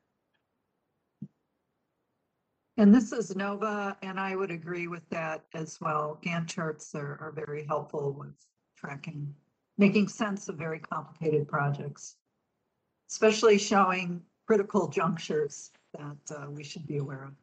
Thanks. This is Bob Breaker. I totally agree with the chair on that. That would be wonderful to have.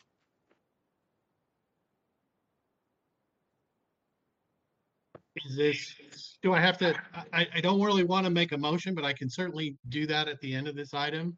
Does the staff have any response? Is this something they're agreeable to, or is it? Yeah, we can get you a Gantt chart. Thank you. Yeah. Yeah, that's something, yeah, we'll talk to the Public Works Department about, because they are working on these projects, and I can provide you with an example, a real No, simple example that we can provide you. we can get a Gantt chart. Yes. yeah. Thank you. Okay, those are the questions that I have. Again, I'm supportive of this project. I want it to succeed. Yet I know with any project that's complicated and multiple partners, you know, there's a lot of hiccups and challenges that can happen along the road. So I hope you see us as assisting you versus, you know, providing additional work. Right. Appreciate that. Thank you. Other commissioners have any other comments or questions on this portion of the item? May I? Yes, go ahead. I don't know that Mr. Hogan can provide an answer to my question, but in the Casitas position on the draft interagency agreement is, I'm looking for the proper word. To say disappointing would be not quite what I'm thinking at the moment. Disingenuous? Now I'll just not say anything about that one, but I presume that we have the latitude to proceed without the participation of Casitas, but I am mindful that there's cost sharing in that agreement, as I recall the terms. And that might have an impact that we need to know about. So I presume maybe January is too soon, but I think that's something we need to know. And perhaps the November 10th meeting at Casitas will lead us down the road of how we're going to proceed on this. So maybe it's not really a question. I would have it's more of a added comment. wanting it in December, but we have a different item and perhaps with our schedule. So I'm going to defer in terms of when we can meet and discuss with that. But all right. So I guess it's more of a comment than a question. Well, you can make your question to the city attorney, to Miles. I didn't mean to interrupt you. Miles, would it be too forward to ask you where we are legally with respect to this agreement? Yes, Vice Chair McCord. So, and Betsy, feel free to correct me if I'm incorrect here in my numbers. But if you'll recall, the city's the share for our portion of the pipeline, the estimate was it would be around $30 million. And so with the 1/3 breakdown for Casitas and 2/3 breakdown for the city's share would be 20 million and Casitas' share would be 10 million. And I would just comment that Casitas at this point has not made a final decision. As Betsy shared, Ventura Water staff continues to communicate with Casitas staff. And so far, their statements have been that they do want to participate in this project as well as the other project they're pursuing. And we look forward to, as Betsy noted, their next agenda item where they'll consider next steps for this project as well. So Does Miles, that answer your question, Vice Chair McCord, on the costs? Yes, it does. What it really basically tells me is that the tentative agreement agreed to, as I remember it being presented in February, is that the general terms had been agreed to. I remember Ms. Cooper just saying that, and I understood that. Bottom line, if Casitas does not continue, we don't have an enforceable agreement. Am I correct? There is no signed agreement at this time. That is correct. And we will work, Betsy, if this sounds okay, we'll work internally on presenting the options of moving forward if Casitas is unable to fund that 1/3 portion of the pipeline as originally proposed. I appreciate the distinction between enforceable and moving forward. There might be let me, legal issues involved. if I can, just ask for a clarification. What do you expect on November 12th from the Casitas board? So It's Chairman November Mayor- 10th. November November 10th? 10th, just, yeah, Okay. November 10th, yeah, just Sorry. for clarification. Do you want to say something, Susan? Did you? Oh, I was just going to say that on November 10th, I think they are taking some information to their board and they continue to do that. We've been working with them all along. Again, having meetings with them on this subject. So they're really looking at the state water projects as far as Santa Barbara as well as Ventura. They want to fund both of them as Miles mentioned. So again, we're working with them and hopefully on the 10th, we'll get some more information from them and continue forward. But really our plan is to, move forward on this project. And as Mr. Hogan mentioned, we're going to look at the alternatives. Good, because a rolling information item doesn't serve this project on the Casitas board side. I'll just say doesn't serve in terms of moving projects forward. Ultimately, I would hope the city has a sort of a bottom line and when they need to commit, it's a commitment.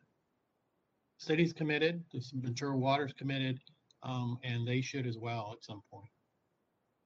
I'd like to join in that comment. It won't be a motion, but Casitas, we've been moving down the road and Casitas has had the staff discussions leading Ventura to believe this is what was going to happen. And I believe that, as our chairman just said, that you have to draw a line at some point. It's not going to snap back, to use a bad term, to say you're either in or you're out so we can proceed with state water project. That's just my view. Thank you for those comments. Any other comments from commissioners on this portion of the item? Yes, Chair Hubner, this is Commissioner McCombs. Yes. Susan and Betsy, I would just say, if the decision is not an affirmative one on November 10th in terms of being definitive, then I would expect that when you come to us in November, we would have an update on that, because I do not feel that we can wait until January to find out what they may or may not do. There's too much at stake here. I concur with that, those comments. Thank you, appreciate it. And this is Susan Mulligan. I'll weigh in as well. Particularly if we can get grant funding for the project, it might make sense to just not worry about Casitas, keep the rights to the pipeline ourselves. If they want to use it, they can pay wheeling costs and they will need to use it because that connection to Santa Barbara is small and they're going to need the state project interconnection. They're just going to find out, that they're just waiting. So it may be possible we fund it and we just charge them later when they need to use the pipe. So anyway, I agree. We can't wait for them. It's an important water supply project. Ventura needs to take care of itself. Thank you both for those comments. This is Commissioner Ackerman. I totally agree with what Susan just said. Either they're in or they're out.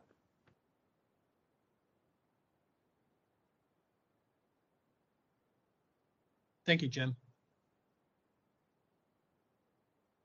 Okay, are we ready to proceed to our third presentation? I want to welcome Linda. Thank you, Betsy, and the staff for all your answers and responses to our questions. Appreciate it. Thank you. Thank you, Chair Hübner and Commissioners. I'm Linda Szymanski, the Ventura Water Pure Program Director, and I'm really happy to be here tonight. I think this is the first time I've actually spoken to you guys as a commission. So next slide, please. So the agenda for our update on Ventura Water Pure project, just going to go over the objective for the project. Just as a reminder, it's been a while since we've talked about this project. Go over some of the components and where we are with the various project pieces. Do basically a high-level timeline for you, talk about funding a little bit, and then talk a little bit about what we're doing on the communications side. So next slide, please. So I'm sure that most of you remember that the reason we're doing this project is because of the consent decree that we have. So with the Wish Toyo Foundation and the Coast Keepers, we negotiated the settlement with them. Basically, it's laid the groundwork for our project, divided the Pure project into two phases.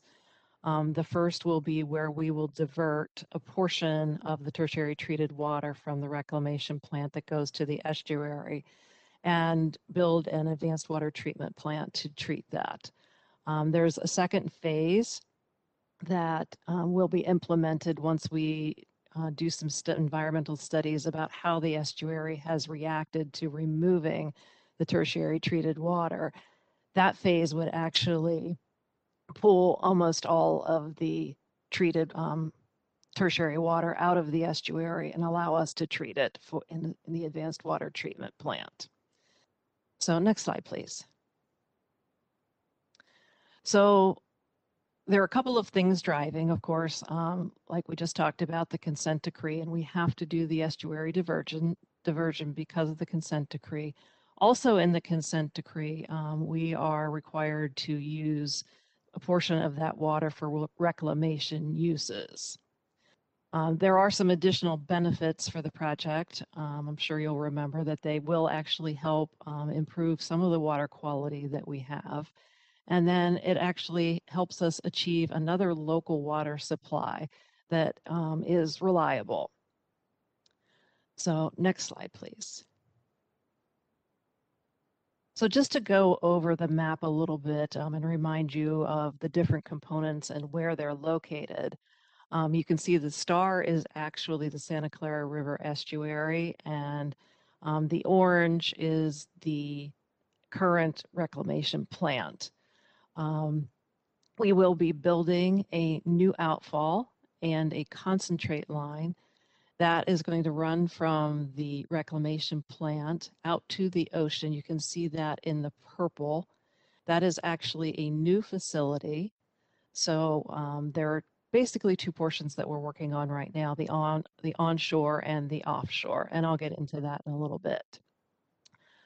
At the reclamation plant itself, we will need some pumps to actually pump that water out. There will be some pipelines that actually will need to go to and from the advanced water treatment plant. So the advanced water treatment plant is kind of right at the corner of those little orange lines and the light blue line. And we'll talk about that land piece a little bit more also. And then the last part of the project is actually the injection of the water into the groundwater. And that's shown by the light blue lines and the light blue dot. That's a general vicinity of where the wells will be located. And again, there'll need to be some pipelines and pumps associated with that to move the water. So next slide, please. So I'm going to go into some of the components, just kind of a high level of work that's been completed, things that we're looking at in the next 1 to 6 months, and then things that are a little bit further out for each of the various projects. So for the Outfall project, we're showing in the pictures that it will be going down Harbor Boulevard, basically through the Keys and then out into the ocean. So things that have been completed for that, we did award a design contract with HDR. That was in June of this past year. And so they are actually in progress on working on the design of both the conveyance portion, the onshore, and the outfall. We have received approval for our estuary monitoring. So we are required to do some pre-monitoring before we divert water out of the estuary and out either to the advanced treatment plant or to the outfall. So that has been approved by the regional board. And so we are getting started on all of the data collection for that. And then we are also starting the ocean data collection that we also need to do for the regional board. We're required to collect 1 year's worth of data in the area where the outfall will end. So that is also underway. Near term, we are looking to progress the outfall design to 60%. We hope to be at 60% probably late winter, early spring. At that point, then we need to submit all of our applications to the regulators so that we can be permitted for the project. While we're doing that, the conveyance portion or the onshore portion will actually be progressed to about 30%. And the reason we're doing that is it's very important for us to get to the regulators and make sure that there is enough time for us to go through the permitting processes. And so that has been the most important thing for us. Folks that we're going to need to work with are the Coastal Commission. We will need to work with city planning. A portion of the pipeline is actually in the local coastal zone, so we'll need to do an amendment for that. We will be working with state lands for the area offshore. We'll be working with the regional board, and then we will also need to work with the Army Corps. So all of those will be happening sometime within the next 6 months. Longer term, we hope to obtain those permits, finish up the design, and bid the outfall and conveyance. Our target for construction is the spring of 2023 and hopefully finishing in the fall of 2024. So next slide, please.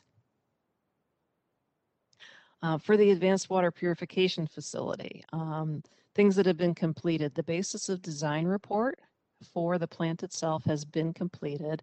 That basically tells us about the components and how they will operate.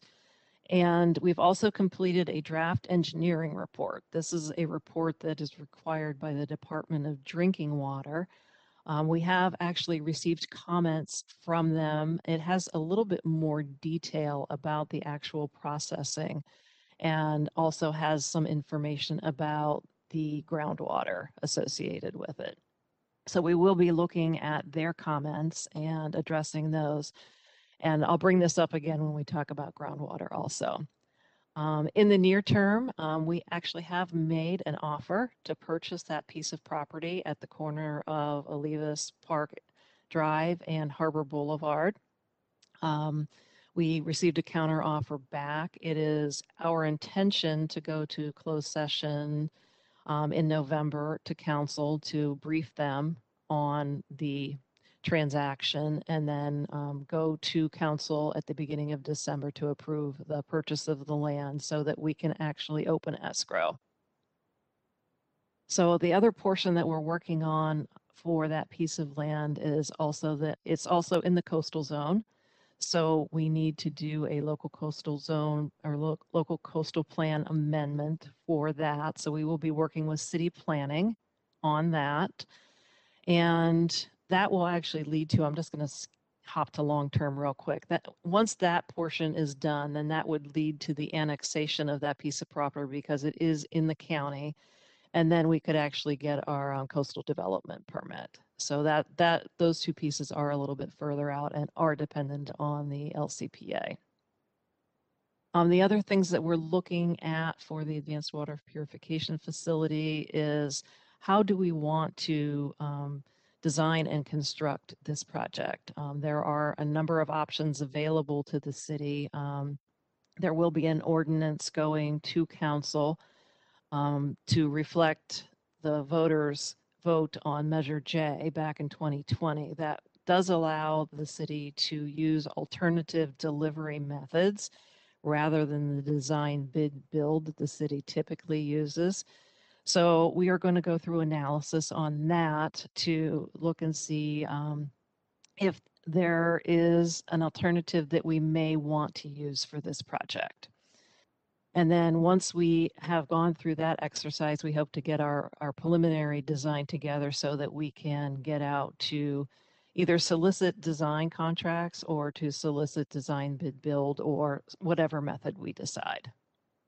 So longer term, hopefully we will be awarding those contracts. And, you know, of course, we have our end date as part of the consent decree, and our target is still to complete phase 1A by the end of December 2025. So next slide, please. So for the groundwater wells, what's been completed to date, again, that draft engineering report has been completed. It does talk also about the groundwater wells and the way that the water is injected, the travel time for the water before we take the water out and use it from the groundwater. We've completed groundwater modeling. We did a lot of that based on just known quantities for the area. And we have, like I said, had a preliminary review of the engineering report and also of the groundwater modeling that we've done. Near term, we're looking at completing the construction of a monitoring well. What this will help us with is some of the geochemical characterizations of that particular area. It will also provide us with some soil samples to do leaching tests. So we'll want to take a look at the specific areas where we believe the wells might be to get some more specific data on those. That will actually feed back into the model so that we can update and look at the assumptions that we made and confirm that, you know, what we've modeled is going to do what we had thought it would do. So those things are, the monitoring well is actually under construction at the moment. We hope to finish that by the end of December. That will give us all of our samples and we'll move forward from there. All of that's going to lead to helping us determine which aquifer within the Oxnard Plain Basin that we want to inject groundwater into. Some of the other things that we're looking at as part of Focus Area 1, the development out in the Auto Center area and the Olivas Park Drive extension, we are working with those folks, and we will need land out in that area for the groundwater wells. So we want to make sure that we're working with folks to make sure that that land will be available to us. Again, we will be looking at how do we want to move forward once we have all of this data and doing a delivery method analysis for the groundwater wells also. So longer term, we need to revise the engineering report. We'll need to actually obtain the injection well site once we are able to determine where that's going to be.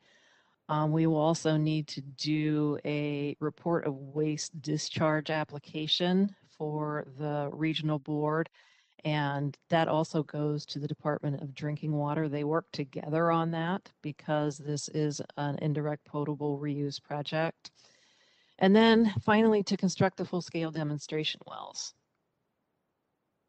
So next slide, please. So the reclamation facility improvements, we have not worked a lot on this one at this point. So you can see an empty square under completed. But near term, we are working with the folks who are working on the master plan for the reclamation facility so that we understand what their recommendations are for the facility, because it will lead into how Ventura Water Pure works. There are some complicated flow schemes that will need to go on at the reclamation facility. So we will be looking into, how will we supply our current recycled customers, and how do we best put things together, and where do we need to put them so that we make sure that we can get water to the advanced water purification facility, we can get water to the outfall. How do we deal with the concentrate, making sure that we can bypass certain things as we need to, and then how much storage might we need? Because we do tend to have a diurnal curve, and that the advanced water purification facility will be a steady state operation. So we want to make sure that we're taking care of that. All of these things, again, lead to delivery method analysis. The one other thing that we're going to be looking at near term is we are required to file something called a 1211. It is a permit to change where we are discharging the tertiary treated water. So we will be moving that from the estuary to the outfall. And so that actually requires us to file a permit. So we are getting started on that. And that is with the State Water Board. And so basically our longer term is to actually look at the design and construction contracts for that. So next slide, please. For the pipelines and pump stations, again, we haven't focused a lot on this at this point. Right now, on the radar for that is the delivery method analysis. And again, coordinating with the Olivas Park Extension folks, we want to make sure that the lines that we will need, basically the line that is going to take the water from the advanced purification plant out to the well area, that is projected to go through that extension area. So we want to make sure that we're working with them on their project so that we don't have to tear up that road right after it's been built to put this in. So, and then longer term, of course, award contracts. So next slide, please. Just some very high level milestones for you. By the end of this year, we would like to have the delivery method selection completed. That will actually drive a number of things that we need to do. 2022, I think the big highlights for us is to buy that piece of land for the advanced water purification, and to start getting our consultants on board so we can actually start designing this project. And then 2023, we'd like to see the start of the construction of projects. And it's a very high level at this point. I think the next time I come back to you all, I'll be able to give you a little bit more detail for the timing and schedules that have a little bit more specificity to them. So, but that's our high level for the moment. So next slide, please. I just wanted to touch on funding a little bit. I wanted to note that we do have our application in for the WIFIA. We were invited, as you'll remember, last February to submit an application for WIFIA. We did submit that at the beginning of July. That would fund up to 49% of the project, or approximately $125 million. We've been in contact with the WIFIA folks. They are progressing in reviewing our application. They've asked us some questions. We've replied and provided some answers for them. We anticipate there'll be some more that we need to do for them. But for right now, our target is actually to have a draft agreement together for the WIFIA loan sometime in December. And that was the target given to us by the WIFIA folks. So a small portion of this project is anticipated to be funded by the Bureau of Reclamation and their Title 16 grants. You can get up to $20 million through those grants. To date, the city has gone for 2 grant rounds that they have had, and we've received money in both of them for about a total of $4 million.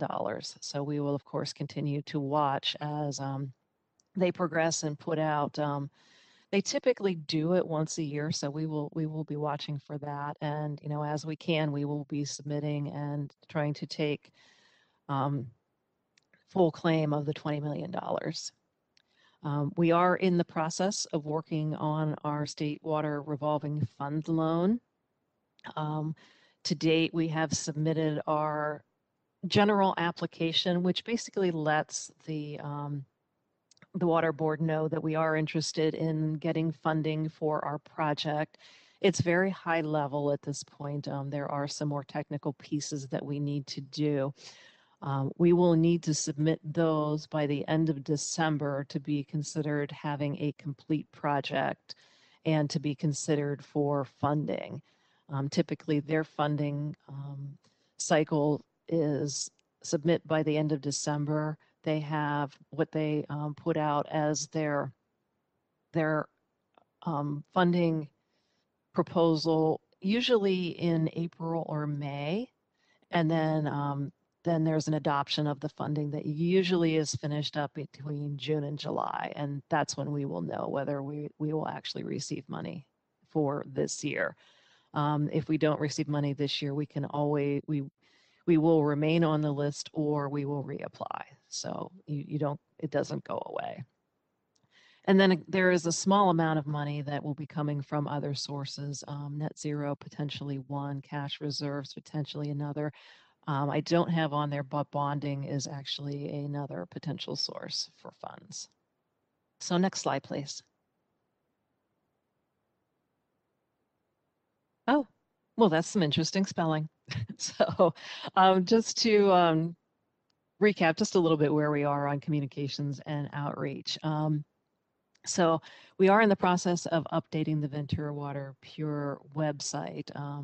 If you looked at it recently, there's still a lot of information on there from the EIR period. Since we're moving on with the project, we'd like to update that and get some more updated information on there. So that is going on. Of course, we will be participating in presentations and public meetings. We have done a couple of presentations for some folks. There will be some more in the future. The one other thing that we're working on right now is, while our test facility that we had to do a lot of our testing on has gone away, we have actually been able to get a new test facility. It is a much smaller version of what you all saw previously, but it does have the components of the process, and we think it would be a great teaching tool. We were able to get this through the Bureau of Reclamation from San Francisco area. So we're in the process of setting that up and creating another space where folks can come and take a look at the process and we can explain how things work and all of that. So that's in the works right now.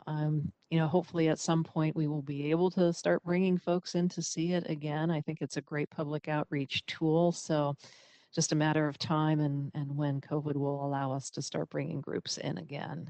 So, and next slide, please. And that's it. I'm happy to take any questions you might have. Questions from the commissioner? Actually, I'm going to start with Commissioner Mulligan because she's our ad hoc committee representative.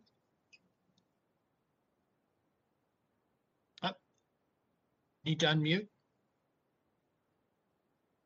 Susan? Unmute, thank you. There you go. Linda, you say that you're going to complete the project delivery method analysis in 2021 and that there will Yes. be an ordinance going to city council. So what's your methodology for that? And Yeah, so- what's the timing? Yeah, so the ordinance itself is not tied to the delivery method selection. The voters did allow for alternate delivery methods to be completed. So what wasn't done was the actual ordinance for council to approve. So that piece needs to get done. So that's why that is just moving a forward. question, Yeah. a question, Linda. I read the ordinance at the Mhm. time and it sounded Mhm. like on a project by project basis, the council had to consider each project. Is that something that would happen afterwards? I don't believe the council can choose to do project by project, but it will allow us Okay. if it is they So don't I guess have then my to. question is, will that be done after your analysis is complete? No, it's actually going to go before. Why? So the alternate delivery method is not necessarily just for the Ventura Water Pure program.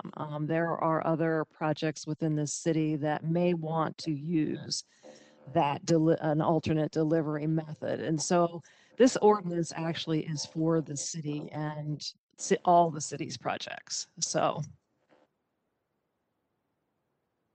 I don't know if that Okay, helps. so what's your process for deciding for each of the project elements? So there will actually be, we are actually hiring a consultant to help us with it. Most likely it will be the same consultant that we're going to have come talk to the ad hoc committee about these various different delivery methods. We will go through a matrix study. We will talk about the things that are important to the city, things such as the quality of the project, the cost of the project, the timing of the project, the level of control that we may want for the project. Some other things that we may want to talk about are, how much staffing and, how does that play into the type of delivery method that we may need. All of those things we will go through and select the objectives. Once we have those objectives, they'll be weighted. And then we'll go through the various projects and look at those criteria and then develop a rating score. So that will be pretty much the method of how we go about this. And you plan to do all that before the end of 2021? Boy, I hope so. Okay. Well, I guess I would say, for the benefit of the other commissioners, this is a new method of doing projects. Traditionally, public agencies prepare a complete set of plans and specifications and take sealed bids for them. This method is something where the city defines about 30% of the projects and seeks proposals from designers and contractors. And the price is negotiated rather than a sealed bid. And the price is agreed upon before the project is fully defined. So the designer builder has quite a bit of latitude as the project goes forward to build it in a way that's cost effective for him. In my experience, it results in projects with poorer quality materials, smaller vaults, less efficient infrastructure. You can define a lot of that, but when you leave so much undefined, I think you end up with a project that is much more expensive to operate and maintain. And Linda, I have concerns about this, and I just hope that life cycle costs are considered and that whoever's doing the analysis has some experience with other facilities that have done these things, because the ones I'm aware of did not go well. So, it's a huge decision. I feel like the city's kind of moving forward with this decision without really fully analyzing it, and going to the city council with an ordinance before studying it just still feels just like this train's going down the track. So again, I have a lot of concerns, and I just hope that you consider it very carefully. I think it's a huge long-term decision for the city about the quality that this facility is going to end up being. So that's my perspective. I know you're aware of it. I just hope that's really carefully considered before doing this. Yes, thank you for your comments. And yes, I do take those to heart because I do appreciate your concerns, and I do hope that we can work together to help maybe alleviate some of those. And I will also say that we are not necessarily going to use an alternate delivery method. We will find out. There is the potential, and there may be portions of the project that may be more suited to that. There are portions of the project that may not be. And so it's not a one size fits all. But thank you for your comments. Thank you. I guess I would just say, is there any reason that you have to go to the city council with this now? Is there some other project that requires it? I mean, how are you going to present it to the city council with sort of presupposing an answer? Linda, could I clarify? Sure. On this item? And you said it earlier, Linda, but I'm just going to try to reiterate. Commissioner Mulligan, the item that would go to City Council for consideration in December would be brought forward by the Public Works Director in the Public Works Department. It's an ordinance that basically just implements the city's ability to do design build projects if it decides on a particular project that it wants to pursue that methodology. And after then Miles, per the ordinance, do they then have to go back to the city council for approval on a project by project basis? That's what I read when I read the ordinance associated with what was on the ballot. Correct. So this is just codifying what the voters approved. So making the ability to do design build, and then the Public Works Director and his team, on each project would evaluate whether design build, whatever the delivery method is pursued, and if it's design build, then that would be brought forward to City Council in the associated project approvals that are needed for that project. So I just wanted to clarify that what's going in December is not Ventura Water Pure specific, but if design build is pursued for Ventura Water Pure, that ordinance would obviously need to be in place first, but it doesn't in any way predetermine the decision to pursue or not pursue design build for Ventura Water Pure. Does that clarify? Okay, yes, thank you, Miles. You're welcome. That's all I have, Chair Huebner.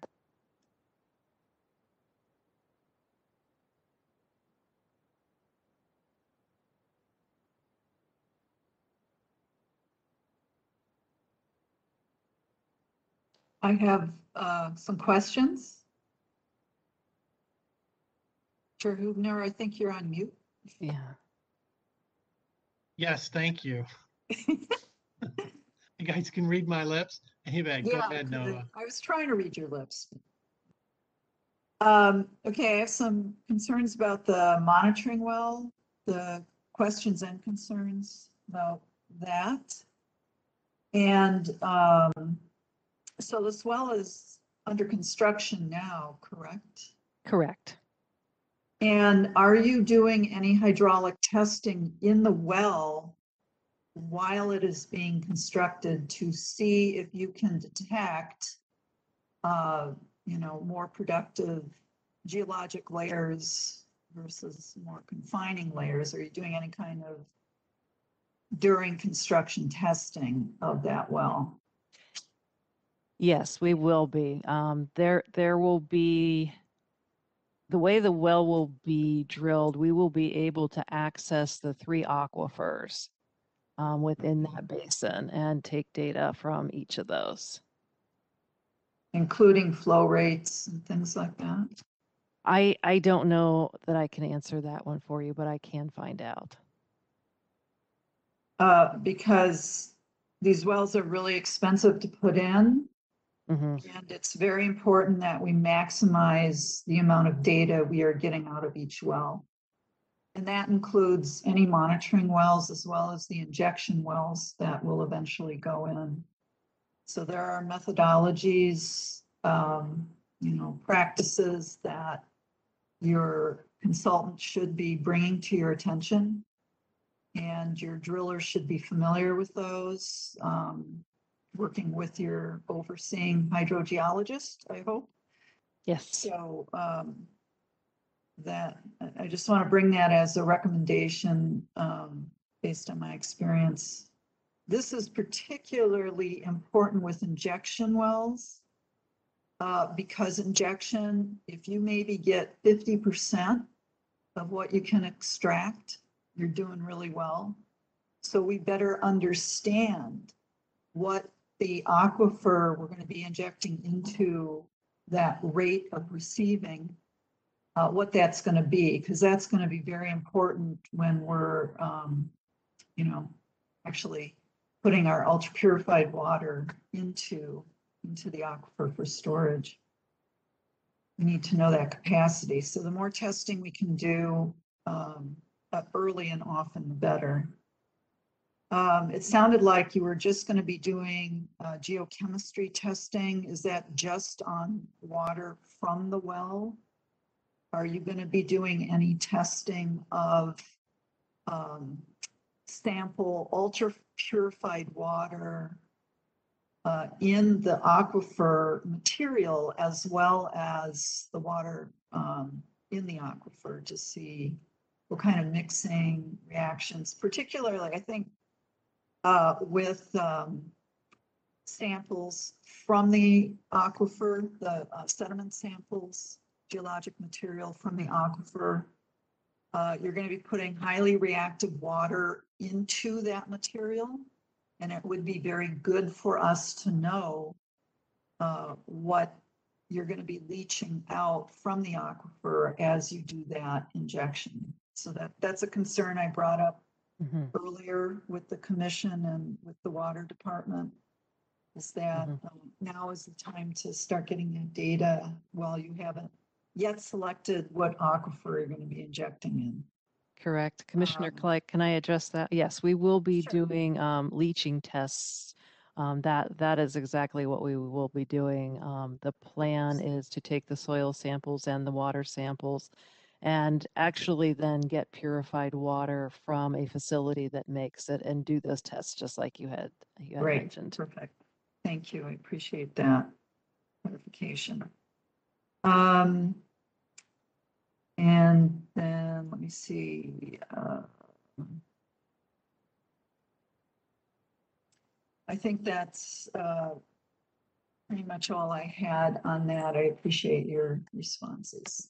Oh, I know, one last thing. I would like to see the draft engineering report, just so I can become more familiar with the technical issues. And I think there was a basis of design report as well. Yes. I would like to be able to read through those. Okay. That's all. Thank you, Nova, for those comments and questions and requests. Other commissioners? Yes, it's Bob Brager. Ms. Szymanski, as far as project delivery, we had a project that was very similar to this, where we had a wastewater treatment facility, the collection system, and the injection wells. We produced reclaimed water also, so we had to inject it somewhere. Anyway, what we did was that when we completed the design of the whole project, we put it out to bid, and the project, we had a timeline on it for construction, and it was somewhere in the neighborhood of about 3 years, 36 months, and that was under pressure by the regional board because they wanted it done quickly. But so we came back and we said, or they came back to us and said, well, we're not going to go for 36 months. It's got to be faster than that. So we're saying, well, what are we going to do? They said, well, you guys got to figure that out. So what we did is we got the project, the construction unit was all designed as one project. And what we did was we we said, okay, let's split it up in 3 separate projects. One's the treatment plant, the other's the collection system, the other one's the injection wells. And when we got 3 separate, we put them out we split it, the project. We put it out 3 separate bids. We got 3 separate contractors, and we did the project in 18 months, half the time. That was unbelievable, but we got it done, believe it or not, from scratch. There was not any pipeline, any earthwork done, no wells were drilled. In 18 months, we got a whole facility completed, and that's how we did it. Now, it cost a little more. However, we satisfied the regional board, which wanted to get it completed very early. So that was one way to do it. Split your projects up into smaller little chunks, have them do them simultaneously. That's just a suggestion. And another thing is regarding the injection wells, they should be, as far as testing the aquifer, you've got to start that really, really early. And that's just the fact. Like, it just takes time to drill testing wells, and then once you drill it, you have to charge it. You got to test it, make sure it's not overcharged, find out the capacity of the aquifer, and see how that affects other the water table and such. So anyway, that we did that early in the stage. We started that early, and it worked out really well. We got very good data, and it worked out really well. And so anyway, one other thing is that on your PowerPoint page 7, you have an advanced water purification facility. Could you actually go through the steps there just quickly? Sure. The actual Sure. process there, Yeah. starting from from storage to. Sure. Amanda, could you bring up that slide?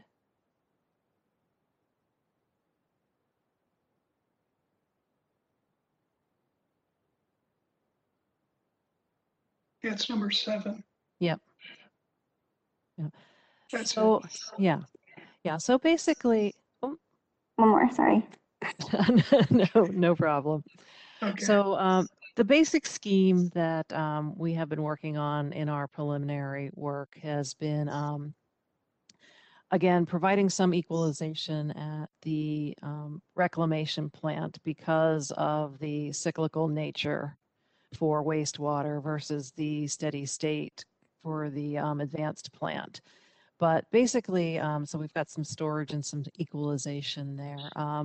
The first process is a combination of ozone and BAC, which is basically biologically active carbon.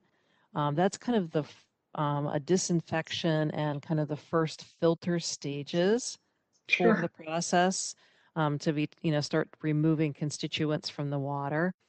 After that, it goes to an ultrafiltration where actually even more things can be removed from the water before it goes to RO.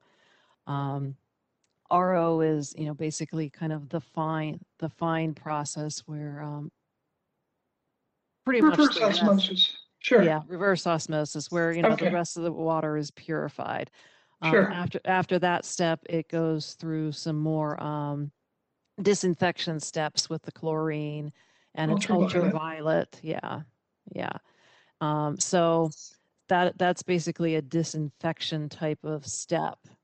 And then beyond that is the 2 steps where it says chlorine and the ESB.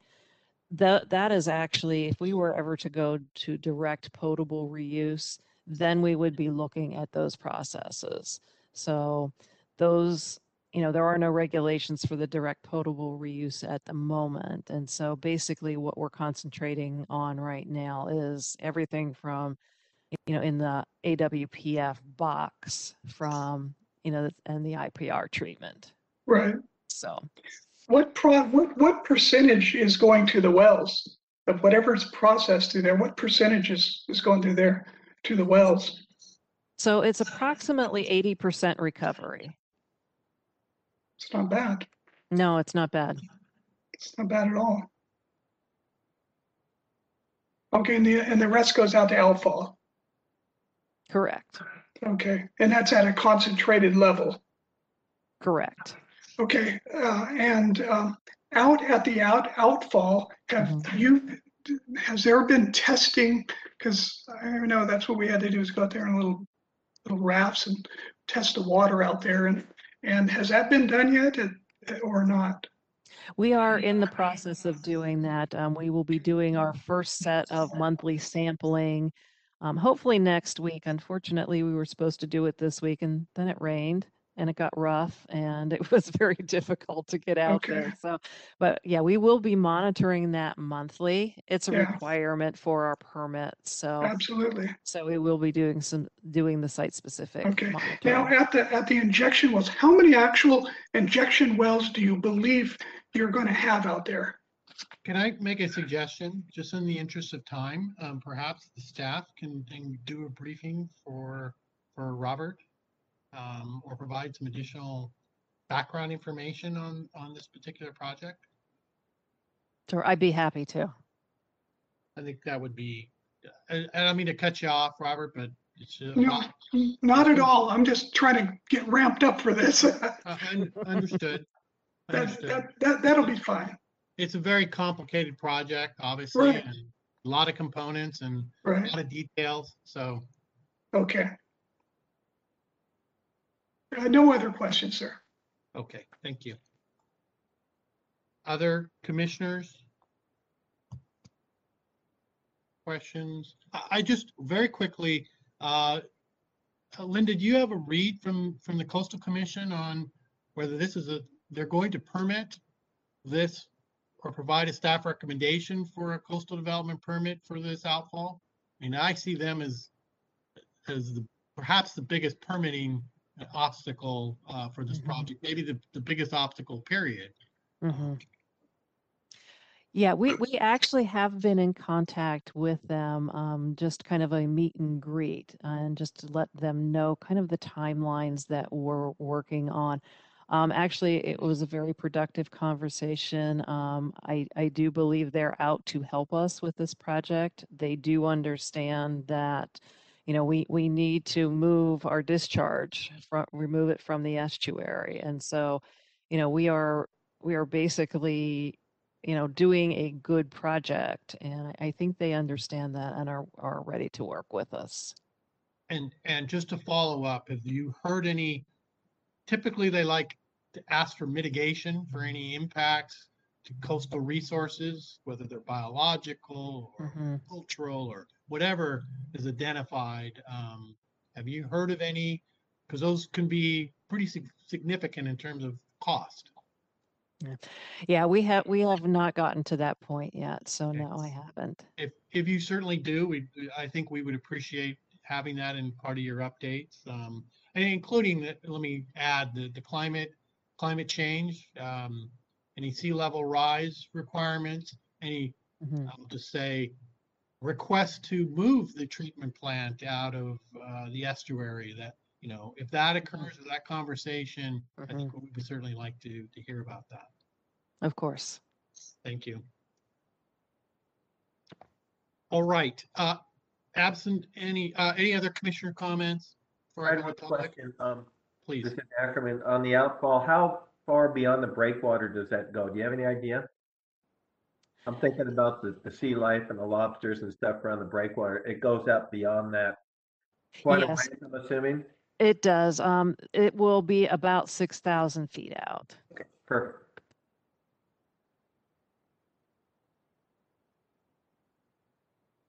Oh, and because I was on mute, I wanted to thank Commissioner Mulligan for her comments, and I share a few on the design build. I know the other examples in Ventura County where it's been used and has come back to bite the municipality at a later date. So I'll be interested in the analysis and where that goes forward.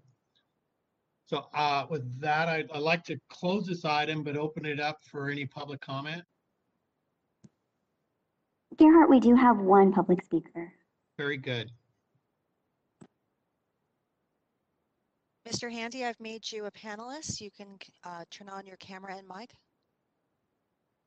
I'll just go with the mic. Can you hear me? Yes, we can. Please begin. And I believe you have Yeah, 2 minutes, Mr. Handy. thank you.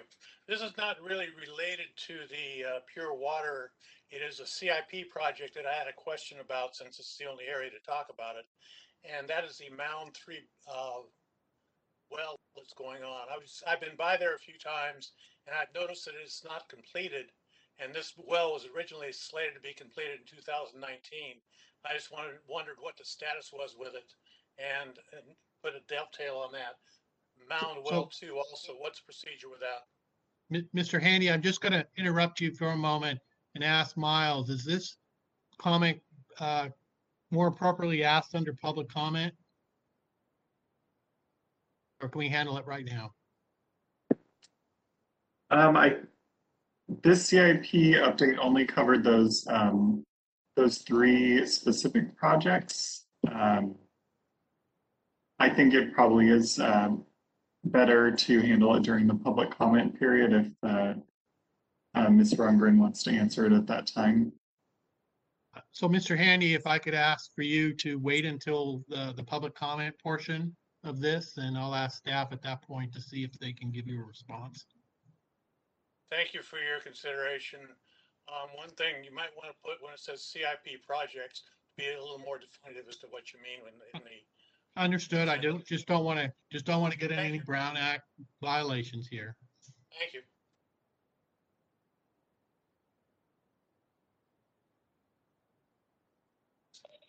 All right, and we'll give Mr. Handy, of course, his 3 minutes and any other items he wants to do under public comment. So with that, unless there's other public speakers, let's close out this item unless staff has anything else they want to present on this. Before we start the next item, Ms. Rundgren, can you tell me how long this item is and if we can potentially defer it in the interest of time, perhaps to our next commission meeting? Sure, Chair Hubner. It depends how fast Ginny can talk. But I don't want to give her short shift. I mean, she's been Yeah, waiting and she has a very important information. This is an important item. Yes. I just want to give it its full, I don't want to rush it, and I want to give the commissioners opportunities to ask questions as well as any members of the public. So it would just occurred to me, perhaps we could defer this one to our next meeting. Sure, we can definitely defer it. It will probably be, at least 20 minutes or so, and then there'll probably be questions. So it may be lengthy. So we can defer it. The only comment, Susan. Sure, go ahead, Jenny. I was just going to say that the Mound Basin GSP will likely be approved before the next meeting. Okay, That's well, correct. certainly you might be able to report on that, or at least there's no action taken on this item, correct? Correct. Okay, so unless my fellow commissioners have an objection, I'm going to recommend that this item be continued and be presented at our next commission meeting.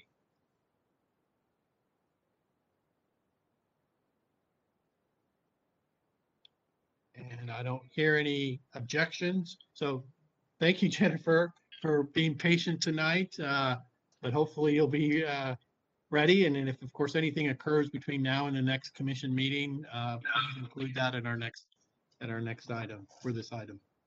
All right, let's go to item number 6. This is a Corona-19 billing update. A little bit of the agenda, there's a little typo there. And I'll turn it over to our general manager for any introductions. Sure. So we're going to have our Trey McGee, who is our utility billing supervisor.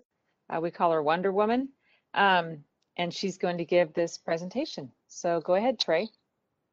Thank you. Good evening. Okay, so as Susan mentioned, I will be giving the COVID-19 billing update. Next slide, please.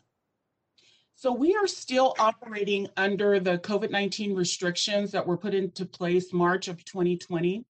And this slide is providing an update on our billing accounts and where we're standing with the customer accounts as of October 12th. So we have approximately 8% of our accounts which have a past due total balance of 60 days or more. 7.3% of those are residential, and then less than 1% are commercial accounts.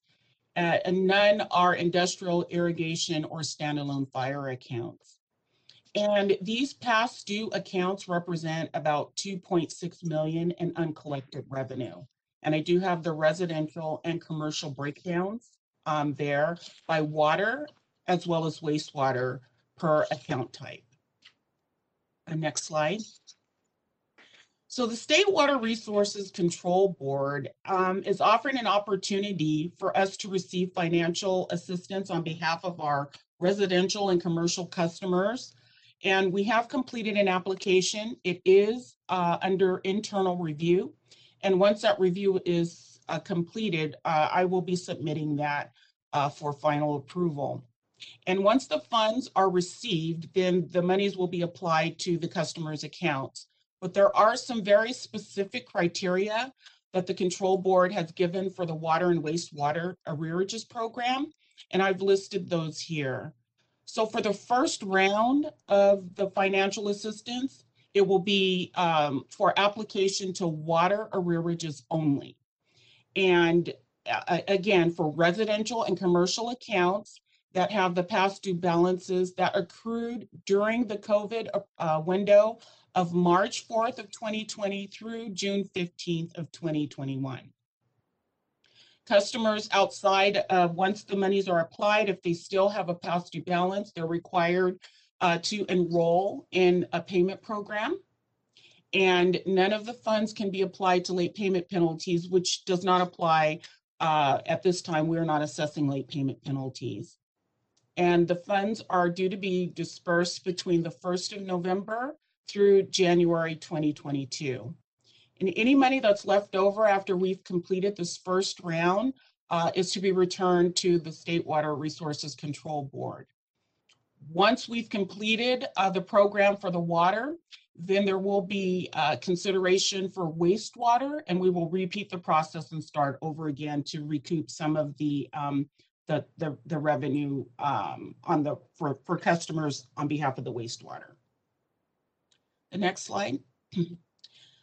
Okay, so as I previously mentioned, we're still operated in the COVID-19 restrictions, which means that we're not assessing any late payment penalties, door tag fees, or carryover fees.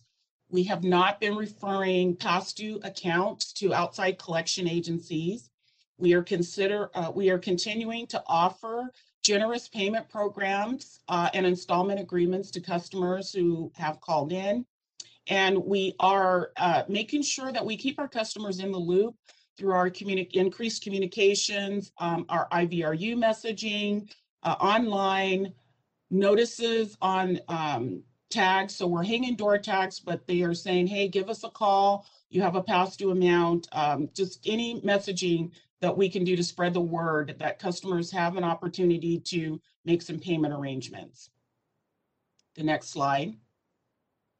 Thank you. Okay, so this I just wanted to share. We thought it would be interesting just to give you a little peek inside of some of our efforts around improving the customer experience and our business operation. So this is a tool that we recently received that tracks the incoming calls that come in. And I use this as a way to make sure that our intraday staffing is appropriate and aligned with when we have our peak call volumes. And this is just a snapshot, a 30-day snapshot. The real-time report shows actively which of the senior accounting assistants are handling calls, how many calls we have queued in, how long they've been in queue, which customers hang up. And in addition to that, it provides us with all of the call details. So I have the customer's name and customer's telephone number. So this is a really useful tool that has helped us to know when something isn't quite right. So for example, if we do a bill insert or if we have some messaging and it drives calls in, then then we know we have some action there. Sometimes customers will see a peak in call volume, and then we'll know that something has happened. Maybe there is a main break or something's happening out in the city.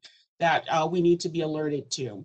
So we just wanted to let you know that as things evolve with all of the changes within the billing group, we are also changing our internal processes and making sure that we are keeping up with the pace of what's happening with our customers. And we have a way that we can swiftly execute changes if necessary. The next slide. So that was a quick update, but I will happily entertain any questions you may have for me. Thank you, Ms. McGee. Appreciate it. Nice presentation. Thank you. Questions from the commissioners?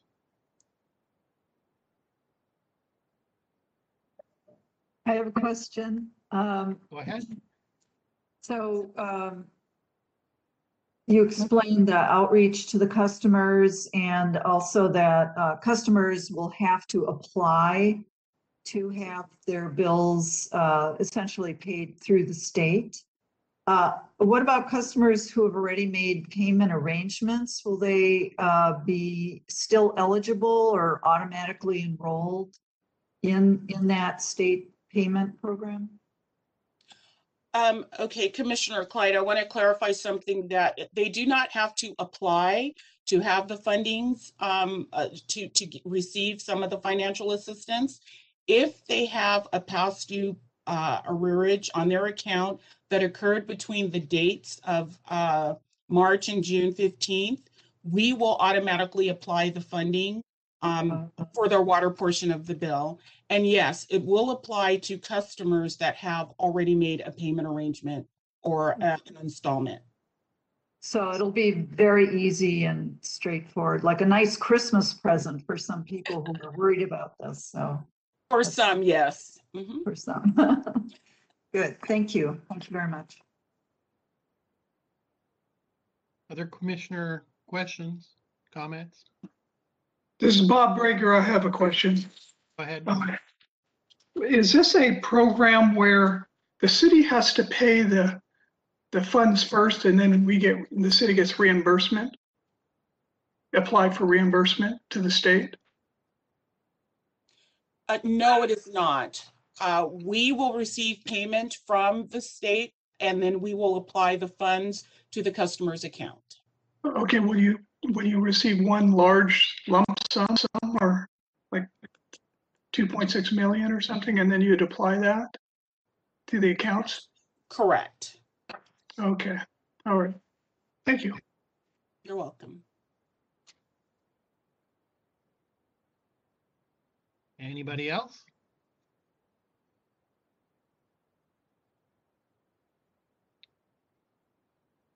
Do we have any public comments on this item?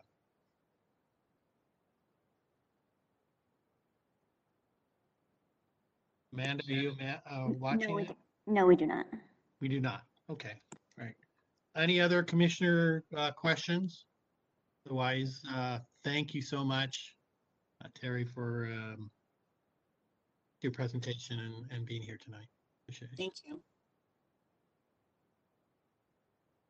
Let's bring up item number 7. This is a resolution modifying our upcoming regular meeting schedule. Susan? Yes, thank you, Chair Hubner. So again, this is just a resolution for the meeting. So what we're doing here is, sorry, my lights just went off. So meetings are held on the 4th Tuesday of every month. And so due to the various holidays, we had talked about this before, we're going to move the November 23rd meeting to November 30th and then cancel December's meeting.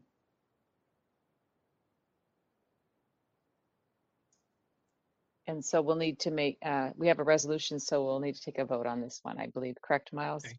Well, I'll make the motion for this one to approve with a request that you come back at the November meeting with the schedule for next year and look at next year's schedule and incorporate some of the regular changes that we've been doing every year, so to speak.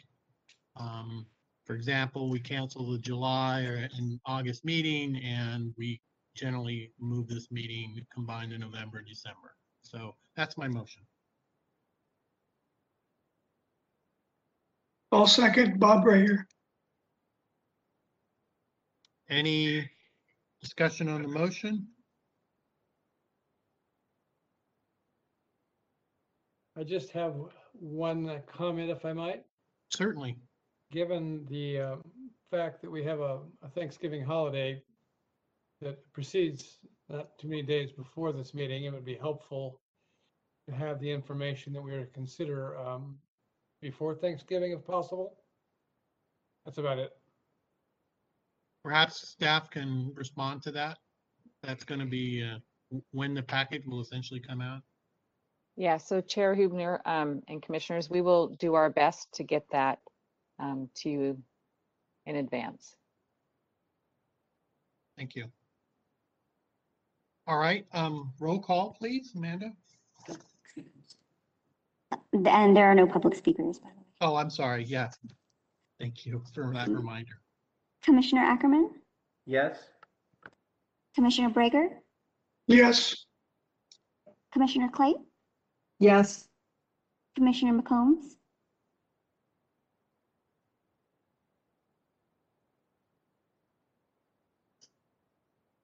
Perhaps she's not with us anymore. oh,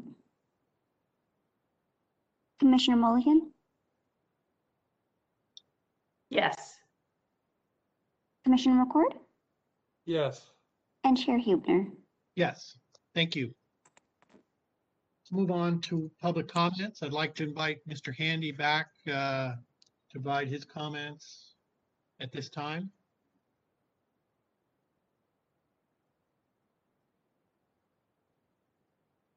Mr. Handy, I've made you a panelist.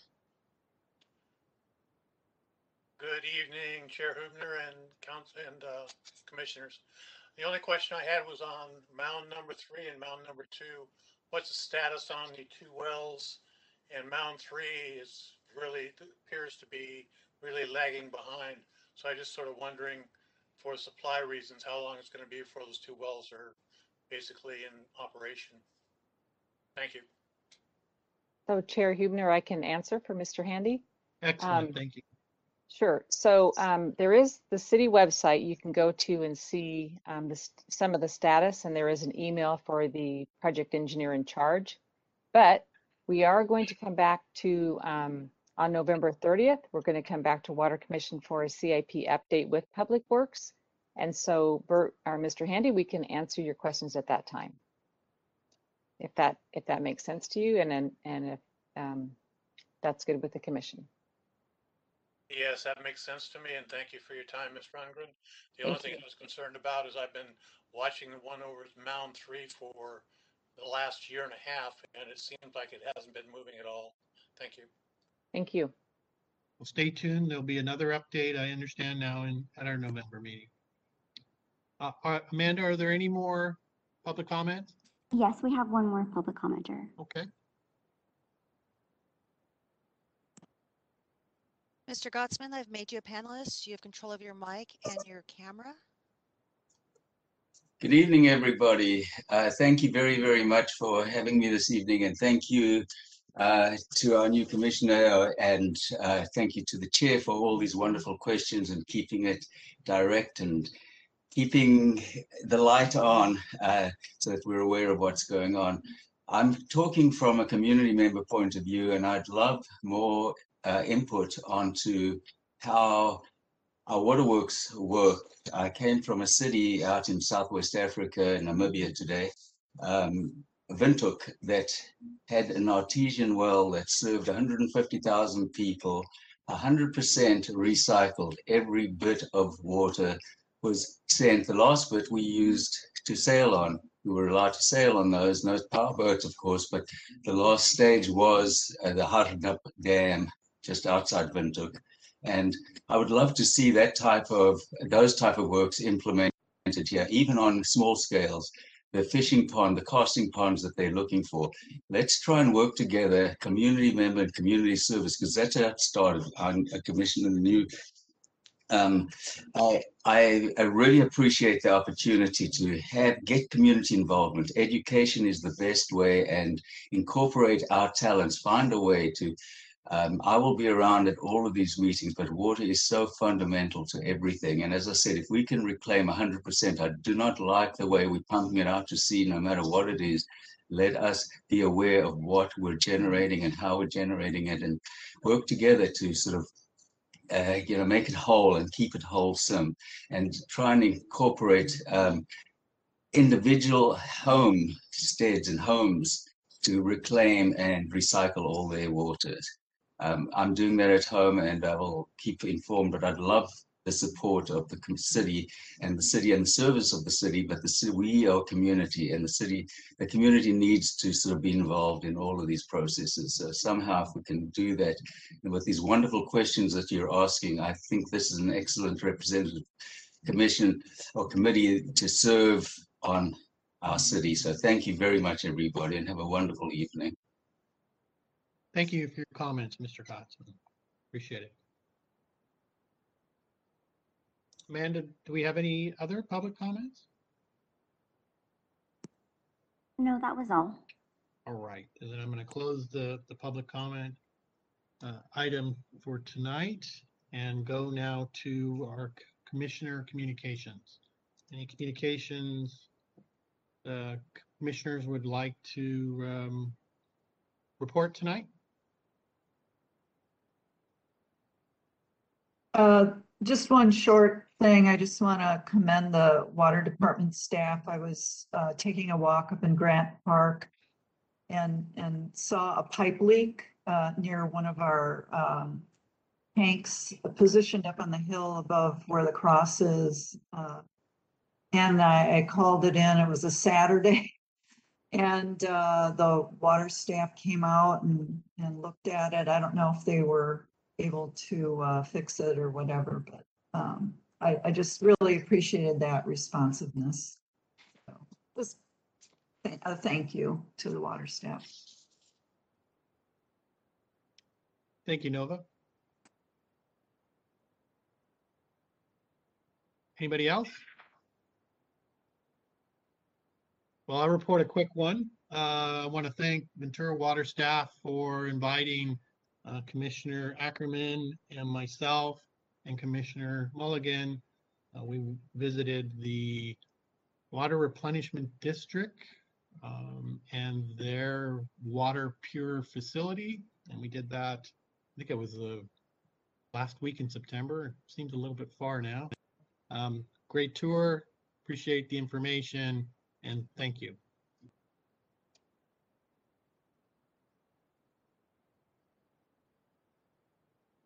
Anybody else? Going once, going twice. Okay, let's go to our general manager report. Ms. Rundgren? Sure, thank you, Chair. So a little bit about staffing updates. Public Works right now is looking to fill 2 principal engineering positions, the engineering services manager and the design and construction manager, and recruitment is underway. If anyone out there knows of some principal engineers, send them our way. And the Public Works Ventura Water team, 4 positions have been filled, so that's good news for us. Again, Greg Knutson is here with us tonight, and he's been working, he's one of our Ventura Water team. He's kind of the lead on that, so we appreciate all that he's doing for us. And I'm just going to comment on a couple of promotions within people that you know. Stephen Glenn was promoted to management analyst. He was our environmental services specialist. And then another, Jennifer Buckley, she was a outreach specialist. She's been hired as a senior communications specialist, working under the city's public information officer, Heather Sumagaisi. Sorry, I can never pronounce her name right. Sorry, Heather. And so Jen is actually starting in that official position on November 9th. She'll be doing a lot of the Ventura Water Pier project, working with Linda and Aaron and her team and all of us. Also, we have several recruitments that are underway for vacant positions. As Michael Kuhn alluded to, we do have some salary savings due to that, but we're looking to fill those positions. And then we're working on our staffing requests for the budget for the next fiscal year. Couple things going to council. On September 27th, we were approved for the professional services agreement for Ventura Water Reclamation Facility mixed media filter rehab.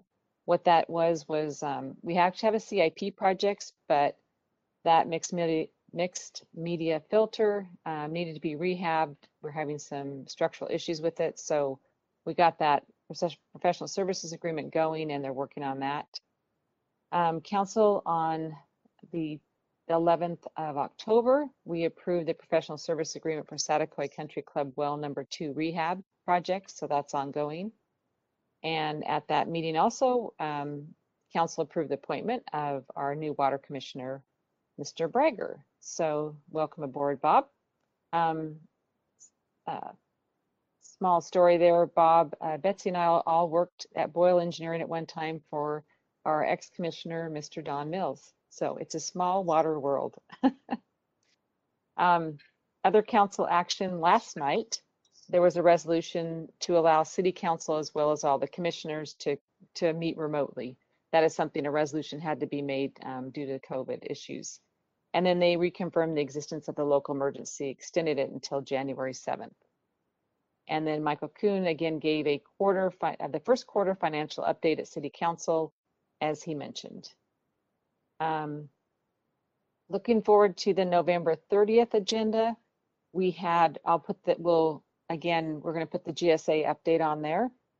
We were also going to have the PCAP, which is the Pre-Construction Assessment Program. Other words, the estuary monitoring, which Linda talked a little bit about. So our biologist, Sarah, is going to be talking about the estuary monitoring and giving you a presentation on that. As I mentioned, the CIP update, we're going to be working with the Public Works Department to give an update on projects. And then we were going to do a conservation update also. Stephen Glenn is going to present that.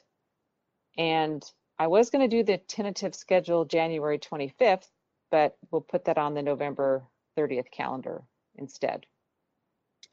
So those will be the agendas. That will be the agenda for November 30th. And then as was approved tonight, December meeting has been canceled. A couple of things I wanted to mention for January 25th. And again, with the tentative schedule update, we can talk about this more. But for the January, it looks like we'll be electing the chair, reviewing the Brown Act and conflict of interest, and then potentially the second quarter financial update will be presented by Michael. It might be January or February on that. And that is all I had. If there's any question, I'd be happy to answer. Any questions from commissioners?